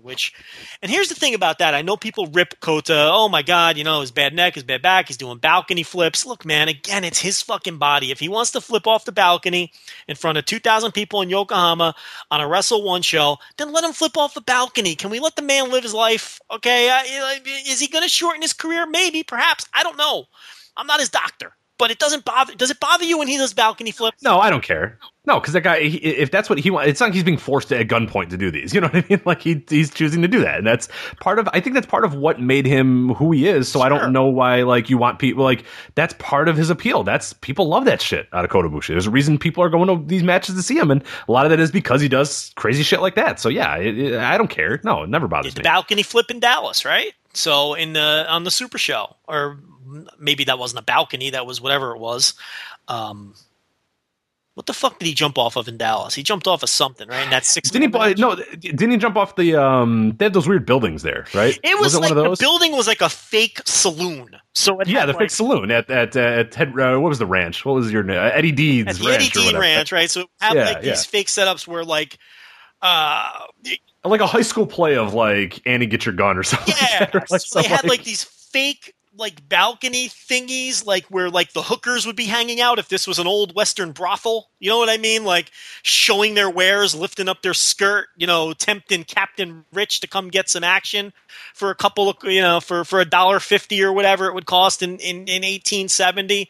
That kind of gimmick, So I don't know. That was some visual I just painted there. Yeah, that's you got it there. I'm sticking you in a DeLorean to the Old West to Captain Rich's. And I'm Captain Rich, even though I'm in the West, and you're paying for sex too. I don't know, but yeah, I don't know why I'm a captain. I'm in the desert, but like you go in an old school brothel / saloon, and there'd be the prostitutes would hang out in the little. Like the fucking balcony gimmick, right? You understand what I'm saying. Yeah, you play liar's dice and you shoot somebody afterwards because that's Yeah, you play cards, and you got to watch your back. It's I just watched Deadwood. Give me a break. It's fresh. Brothels are fresh in my mind. Old West brothels. So but see, he does these balcony flips. That's what he is. It's what he does. I don't care. Maybe he'll break his neck one day. Yeah, you live, you learn. Then if you go to Ibushi, I don't know, man. Are we cold when it comes to these people? I think we talked about it a few weeks ago. I think we're able to compartmentalize the difference between like enjoying the performer and then like at the same time, like, yes, I don't want all these guys to go out there and kill themselves, but at the same time, like, I'm watching, so if that's what they want to do and that's how they want to entertain me or how they want to entertain the masses or how they want to make their money, then knock yourself out. Like, I'm not gonna, I think these guys know the risks. It's not a thing like where, I just don't think these guys go in here and go, yeah, I know this. I have no idea that this is a risk, and the promotion is forcing me to do it. Like, I think they know full well what they're doing, and that it might hurt, and that Kota Ibushi, himself, who knows the pain more than Kota Ibushi? That what pain he's in. If he deems that this is something that's worthy of doing, and he still wants to do it, then who the hell am I to tell him not to do it or get mad about it? Whatever. Like, I'm a big fan of letting people have their own personal responsibilities, man. I really am. But. And again, with this one, I don't know if you watched this balcony dive, but let's remember too. He's got Jiro and about 19 fucking young boys down. Oh, they're the safest things in the world. Yeah, they're not like, it's not like a New Jack like Vic Grimes thing where they're like tossing him into a table and they miss the table by 10 feet or whatever. No, it's like the safest thing in the world. He's done the thing like 20 times. He knows exactly how to do it and do it perfectly. Yeah. All right, Lionsgate, Joe. This is all you. I know you love your Lionsgate. We got another one coming up here. By the time most of these people listen, because it's happening on the 1st, we're recording this on the 31st at night, so people may have watched this, but if not, we're still going to do kind of a quick little preview of it or talk about the card. It is going to stream on New Japan World, by the way, so if you either, you're listening to this on Thursday afternoon or whatever, you can go on there on New Japan World and watch this Lionsgate Project 3. If you're not familiar with Lionsgate, it's essentially New Japan's kind of developmental, but in a lot of ways, it bridges the gap of Noah and New Japan as well. You see a little bit of developmental guys. You also see a lot more Noah roster, involvement and whatnot. And you get some interesting matches here and there. What do you think of this card? And then let's break down the card here real quick. The interesting takeaways is they're having another exhibition match with Tomoyuki Oka, who's supposed to be the next enormous superstar in New Japan with all the backing from the company. And from literally enormous, by the way. Big guy, heavyweight, and Katsuya Kitamura. Okay, they're going to have another exhibition. They had an exhibition on Lionsgate 1 where it was sort of an amateur wrestling, sort of just belly bumping each other and doing basic shoot style, like shooting on each other. When I say shooting, like wrestling, like you would see, not shooting as in really fighting, shooting on each other the way an MMA fighter would. Shooting for the legs is what I mean when I say that. And it was refereed by Yuji Nagata, and it was terrible and boring. But it was your first look at Oka, which was the important thing. They're going to do another one. From what I understand, this is going to be more quote unquote professional style. You might see some shoulder blocks and some hip tosses, Rich.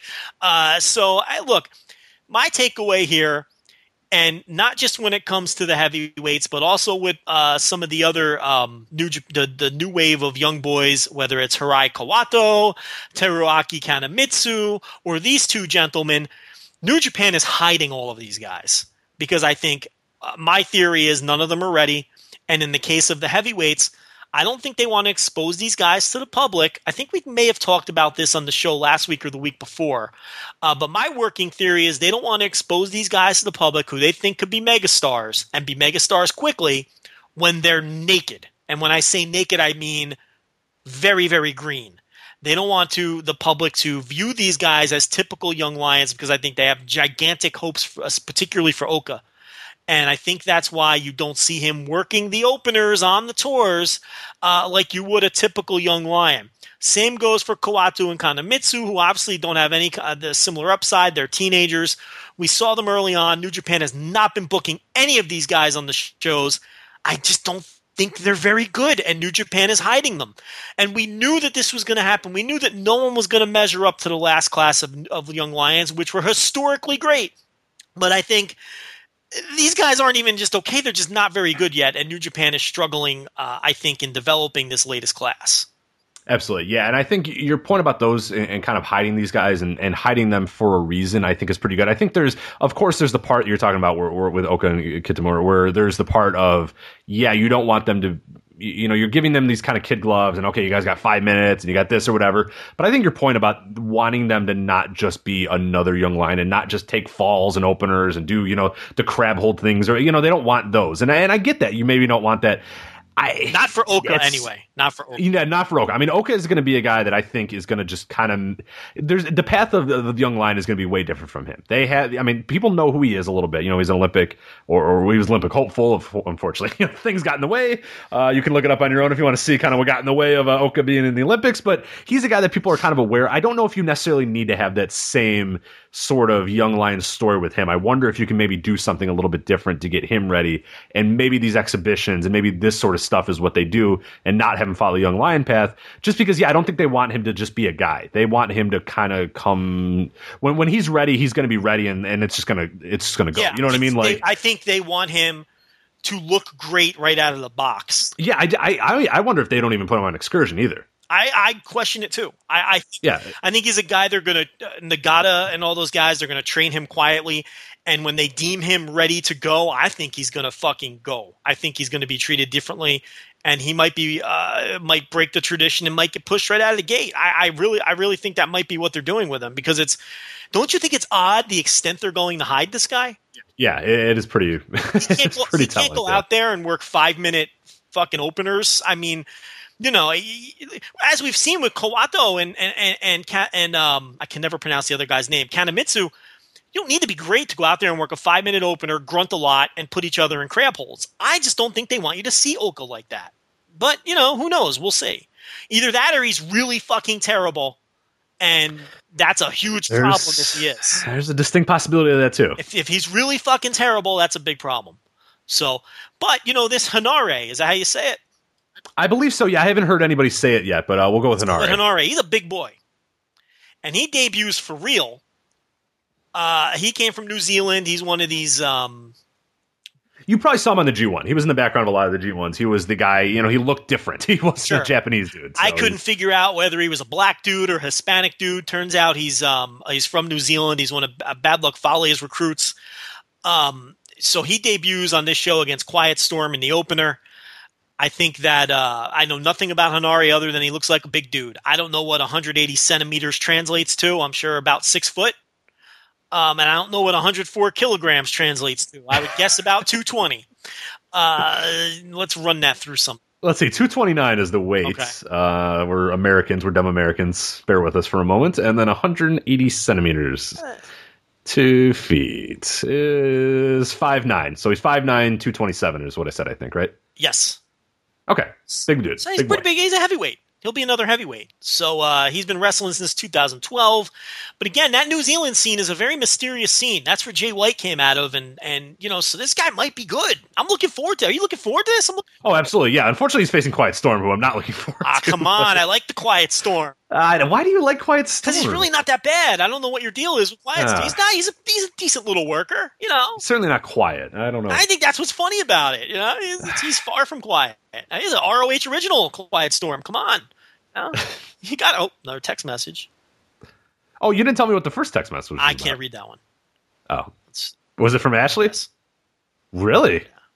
It's not like She didn't send me a nude. I can't. I don't know. I can't. Okay. It's not like anything salacious. It's just a dumb inside joke that would take up 40 minutes to explain. Okay, yeah, please don't do that. So I don't need to do that. But things are going well with Ashley. This one is from Ashley as well. She's probably mad because I didn't respond to the other one because we were talking before. Tell her you were talking to somebody in Chicago about wrestling. So no, all I got on the second one was a very cold listing of her schedule for the next. Okay. So now it's all right. You no-sold my funny text, so fuck you. Here's my schedule. Come get your professional haircut. Oh. This radio bit just did not work, Rich. We totally blew this bit. Because you didn't chime in with that. I heard my this. fault, like, and I even mentioned we were talking about something. You said, "Ooh, I got a text message," and I said, "Oh, let me." I was going to finish my thought, and then you were going to go in it, but you never did. So. Yeah, and then I blew her. She thinks I blew her off, and now I just got the fucking. Now I got to go. I got to go get this haircut, and I got to make it right. So, I'm gonna no sell this too. I'm just gonna show up and get the haircut. Because now if I answer this, I can't answer this text because if I answer this text, then she really thinks I blew off the cutesy text. You see what I'm saying? So I think it's better now to just avoid. Yeah, you're kind of in a no-win situation. I just got to blow them all off. I got to blow off both texts at this point because then I could always play the "I fell asleep" card, right? If I have to, like when I go to get the haircut, and I get in the chair. If she brings up, "Oh, how come you didn't answer my text?" I'm like, "Oh man, I conked out that night." But I just came in for that. I could play that card. Yeah, but maybe say your dog got sick or something. You had to take care of your dog. That's always a good. That's bad karma, though, and I don't want the dogs to get. No, yeah, you don't want that. No, I don't do that. So anyway, Hanare, and Quiet Storm. Yeah, so that's never lie. Lying's bad. I think the other interesting thing on this card is the New Japan versus Noah. They're doing. Why is it thrown away on the Lionsgate show, man? I wanted that to be a big deal. Yeah, but now you're going to watch that Lionsgate show. No, I'm going to watch it for sure. I was going to, but man, I wanted that to be a really big deal, and it's still going to be. I think that's going to be a big theme on the show we do next week, though, because I'm annoyed that they're not doing any of this stuff on the Destruction shows. Yeah, come on. Why is this just on here? I didn't even I was going through this card, and I don't know why it never connected with me. As I'm going down, and I see this massive main event. And I go, okay, and it didn't click with me initially because I didn't see that it was New Japan versus Noah. So I'm looking at the names. All right, it's Shibata and the dads, and I go, oh no, yeah, this could be something huge. What? No, not on Lionsgate. I think it will be. I don't mind it here on the Lionsgate. I just wish they were doing it on Destruction too. Right there you go. The only problem I have is Kiyomiya's in this, and he's obviously getting pinned. So yeah, that's. I'm looking at the other. Yeah. And you want to talk about bad hair? That boy needs a haircut. Okay, God, does he have bad hair? And he has like a unibrow. He's not. He's an unfortunate looking person. Wait, is he the unibrow guy? Yeah, he is. Yeah, he's got he looks like he's got some Pomeranian on his head or something. I don't know. It's like a very odd. He's got a really bad puffy haircut.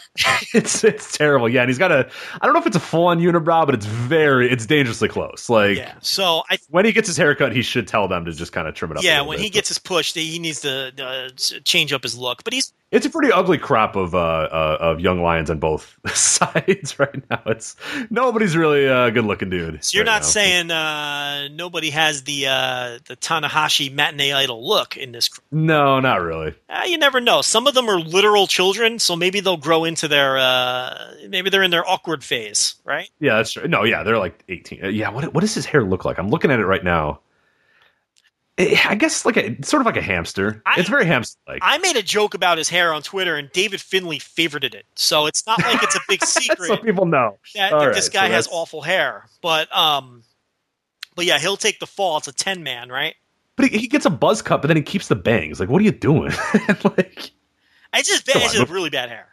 It's really terrible. Yeah. But it's a 10-man. I think it's Shibata, Tenzan, Kojima, Nagata, and Nakanishi against Go, Taniguchi, who's back to being a Maybach, Nakajima, Kitamiya, and Kiyomiya. So Kiyomiya is getting pinned. Absolutely. But look, listen. All the elements are there. This could be, we could be in a fired up Shinjuku face for this one. Okay. There's a couple K Dojo guys on this show. We got Asakawa and Yoshida. Juice Robinson has been like the MVP of these shows. He'll be in a match here against Ayoto Yoshida of K Dojo. So Juice Robinson will pick up a win. So we'll see how he looks against a younger guy.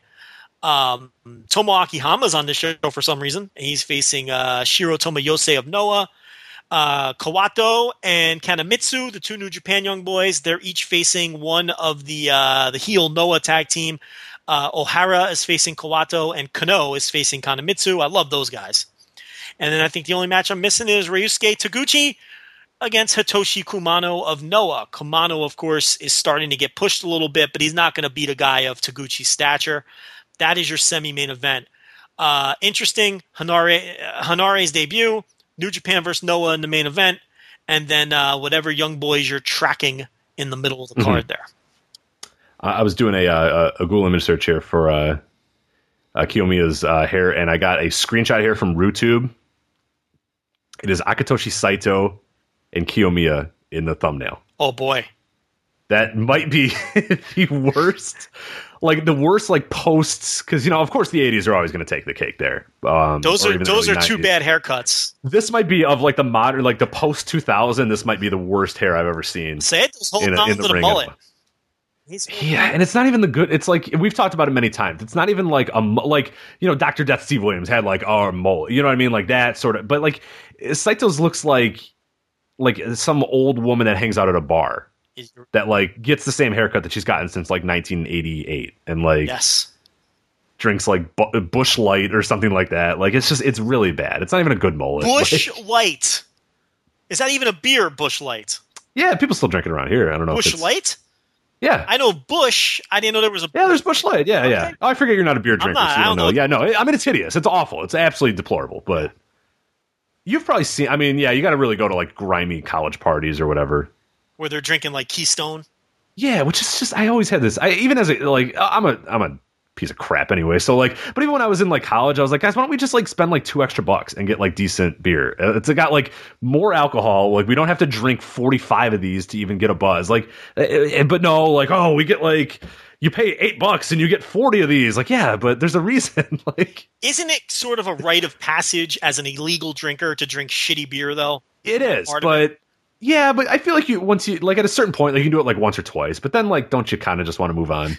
I don't know. I'm with you because I couldn't imagine drinking like store brand cola just because. Well, that's what I mean. It'd be like, yeah, you're having a party and everybody brings like whatever, like Faygo or whatever, and you're like, well, just buy the fucking like. Give me the fucking Coke Zero, man. Right, like yeah, you're gonna buy Faygo, like Diet Faygo. It's like it's like 20 cents more. Exactly.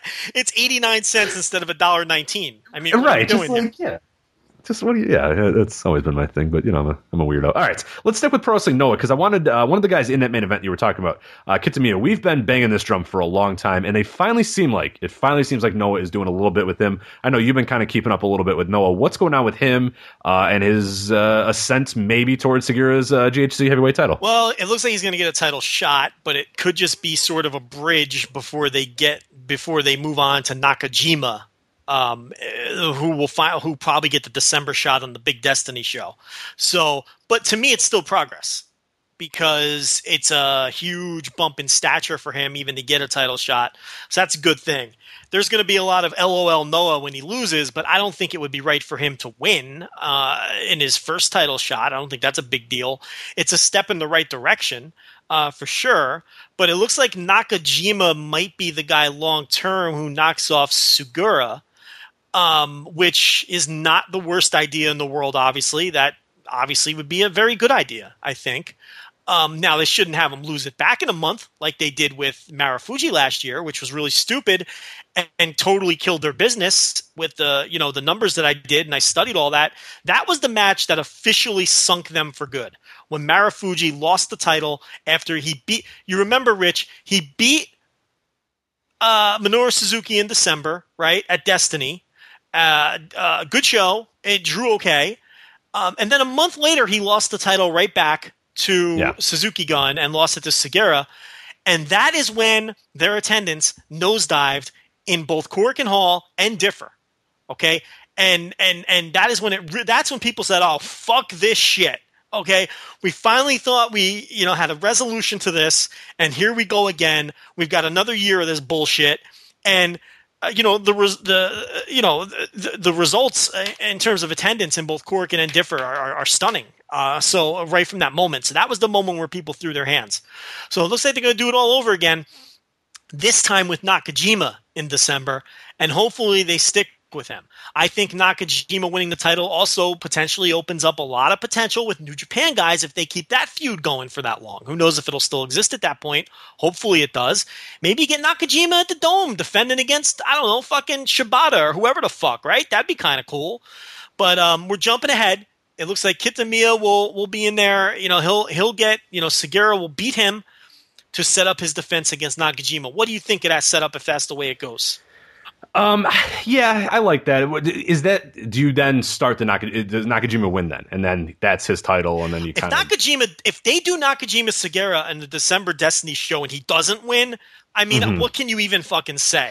Well, the problem is, like, even if he does win, it's like, all right, like, is that a finality then? The Suzuki, like, that's what I'm waiting for. That's what, like, we were still, like, 2 years later. Like, that circles right back to the beginning of this show. Noah has earned the right to be skeptical of what right, because I can't get excited about it. I cannot. I've done it too many times. I got excited when Marufuji won that time you're saying. I got excited when Go won the time as well, thinking, okay, here we go. Like, all right. And it hasn't. In 2 years, nothing has changed in this company. There's been different guys. Wrestler X has won the title away from them, but it doesn't matter because Suzuki-gun gets it back again. So it's hard to, like, really get excited about a Nakajima win, and that's not good. Like, yeah. So if that's the route they go, but here's the thing. I think that the ticking time bomb deal in New Japan is Suzuki-gun. So, yeah, I guess we never really did talk about that. That you got them. You have that definitely being Suzuki-gun. Well, I think it is because I think that every time someone was about to turn and join Suzuki-gun, Minoru Suzuki's promos were always, I have a time bomb waiting. There's a time bomb that's going to go off, and then Kanemaru would turn, or Sugiura would turn. You see, he always uses that verbiage in his promos when someone's about to turn. So it makes sense from that perspective that they would be coming back. December Noah could look very different. But what does that mean? Do the Noah guys like Sugiura and Kanemaru stay behind? Is it just Suzuki and like KES that come back? How does this work? And the juniors, you know what I mean? So it's like, that's if they are even I think that they are. But it makes the most logical sense for sure. Yeah, but I mean, it's not Vader, by the way. No, definitely not Vader. But yeah. So I mean, yeah, it would be hard to get excited for Nakajima, but he's a guy who probably they should give a shot at some point, right? I mean, he's arguably their number 2 babyface behind Marufuji, possibly number 1. The research I did on Cork in attendance year to date, which is a couple weeks old now because I did it about a month ago and we just never had time to get to it. Mm-hmm. The biggest Korakuen show this year was headlined by Sugiura and Nakajima on 3/19. 1496. The second biggest was Go and Shelton. That did 1455, but that was the Misawa tribute show. So Shelton Benjamin and Go didn't draw that. Okay, people came. Misawa, a dead guy, drew that. A guy that died in 2009 drew that one. But the Sugiura Nakajima match outdrew that. Okay? And then some of the other top ones, they all involve either Marufuji or Nakajima. Marufuji and Nakajima are the top draws in this company, at least in Korakuen Hall. Go is decidedly not a draw by the research I did. And that's probably why what factored into them taking the title off of him. Because outside of the Shelton match, which again was the Misawa show, Go just hasn't drawn. Guys like Marufuji drew better than Go, headlining Korakuen when he was in like tag matches that didn't mean anything. Marufuji's main event still outdrew Go's like title matches. So, people just didn't believe in Go after they brought him in with that great storyline and then made him look like a dork. I mean, people just stopped believing in him. And traditionally, he hasn't been a great draw either. So, the Korakuen numbers that I looked up clearly show that Nakajima and Marufuji are the top 2 draws, and Nakajima and Sugiura had the number 1 total for the year at 1490. So it's not a bad idea at all to turn to Nakajima here. Check this out though. The Great Voyage shows, okay, which are their big shows that they have, 4 or 5 times a year or whatever. Last March, Suzuki Marufuji drew 6,300 fans in Tokyo. 6,300 fans for Noah, and that was only last year, Rich. Doesn't that seem like a million years ago? I mean, a year in Noah has felt like like 7 years because it's just nothing is different. Yeah. Then in May, they went to Yokohama with the rematch, 3,500 fans. Mm-hmm. September in Osaka, remember that great show? Yeah, oh yeah. That was Suzuki Segura, 2,800 fans. What's the missing ingredient there? Marufuji. When they took Marufuji out of the picture and went to Segura Suzuki, they did 2,800. Okay? Only 6 months earlier, when it was Marufuji Suzuki, they did 6,300. And then in the December show, which of course was Marufuji beating Suzuki, that one did 3,200 fans. Okay. When you put Marufuji back in the picture. There's a clear pattern. Marufuji's a draw. Okay? So then this year with the Great Voyage shows, the January show in Yokohama, that's the building that Wrestle One just ran and drew 1,900 fans. Marufuji Segura, and that's where Marufuji lost the title. And that, to me, was when the fans lost faith. 2,600.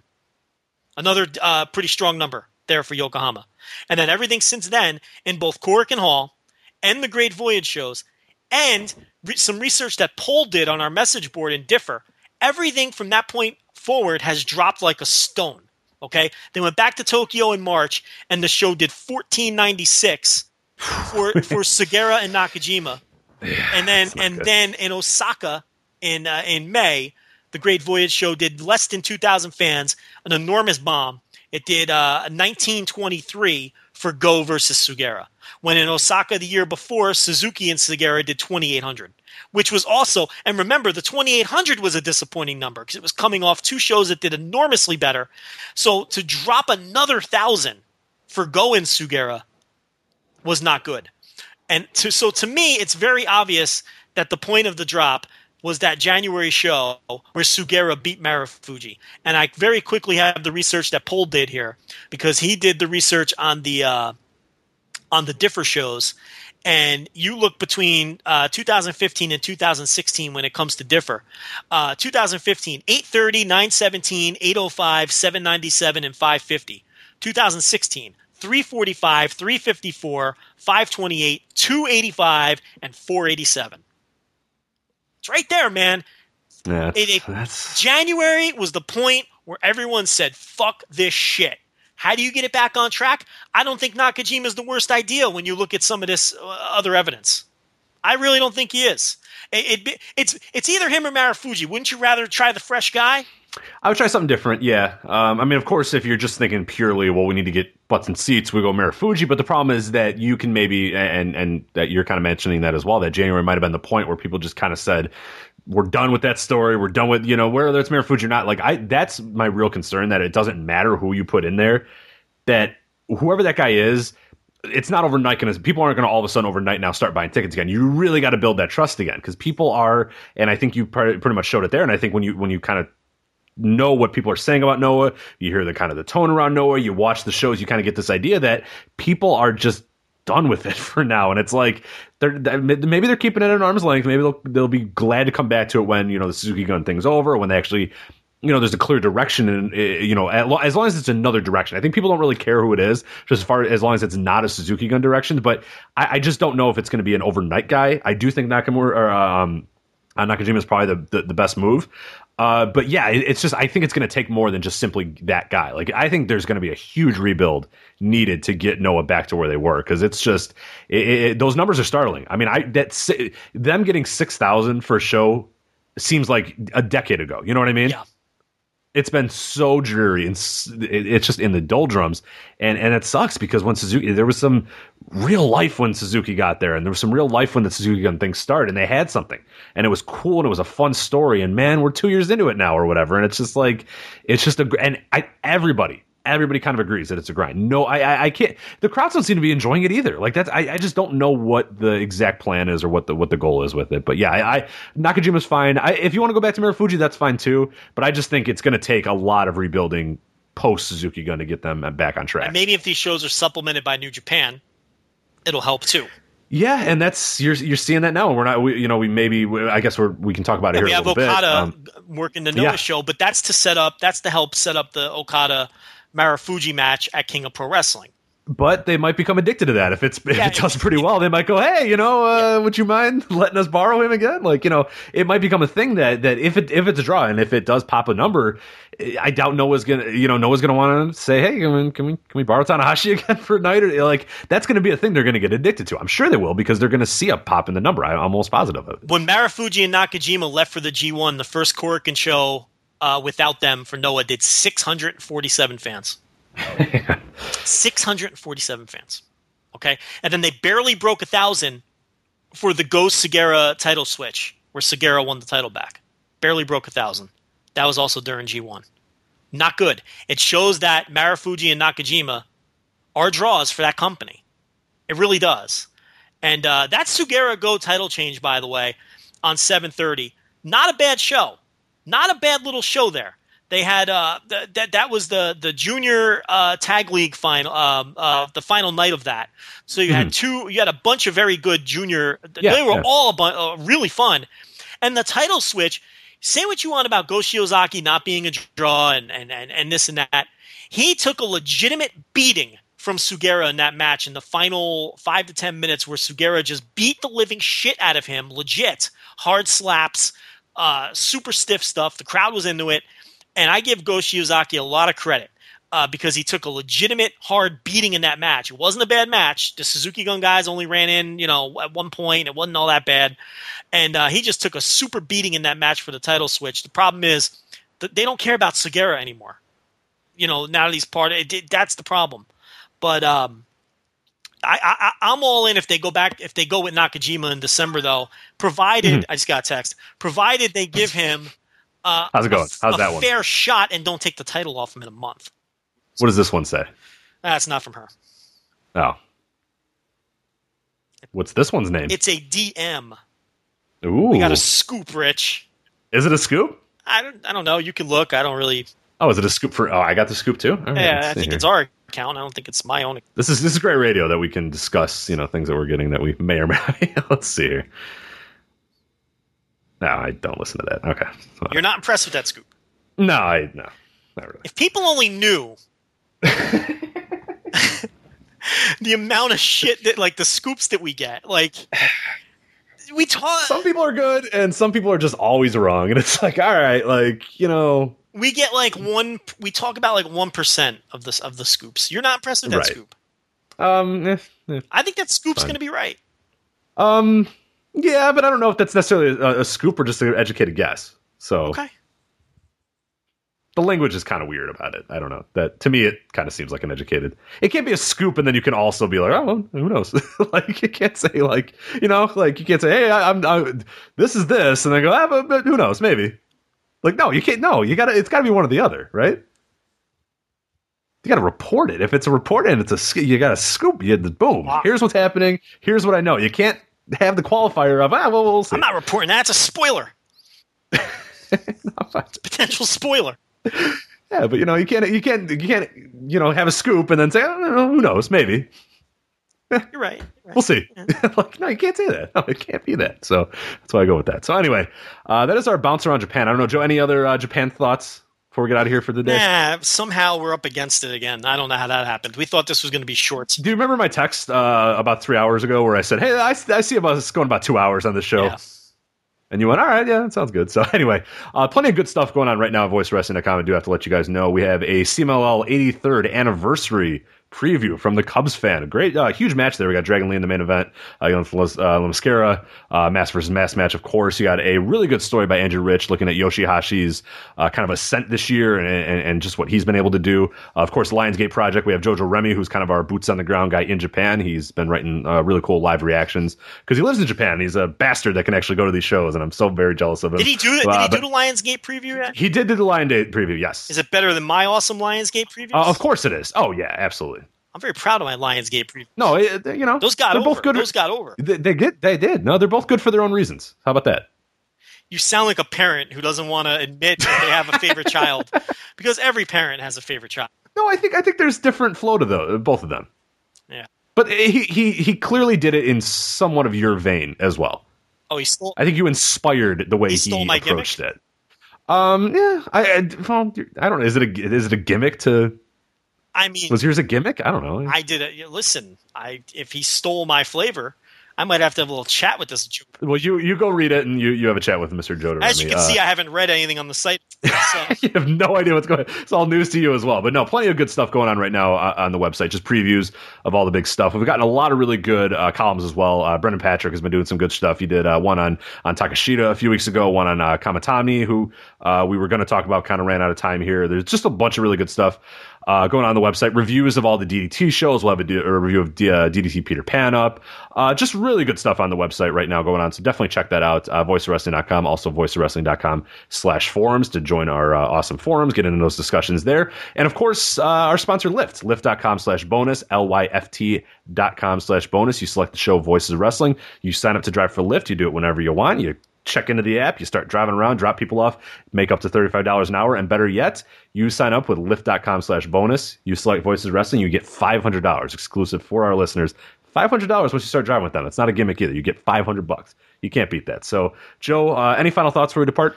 Yeah, let's see Don Vito and the Geek break down Peter Pan the way we just did. Yeah, exactly. Or talk Wrestle One. I mean, we did a lot of spray to a lot of fields here. So I hope people enjoy Stone. this. You jerks. I'm going to send it to them right now and timestamp our DD. Yeah, there you go. Why don't you talk about that? But no, yeah, definitely good stuff. Yeah, and check out voiceofwrestling.com, also voiceofwrestling.com. For Joe Lanza, I am Rich Craich, and we'll see you next time on the Voices of Wrestling podcast. Take care. In a world of 1 million wrestling podcasts, there is a new shining star with great interviews, analysis, music, and me, Matt Kuhn, on total engagement. Go to any podcast platform to listen today.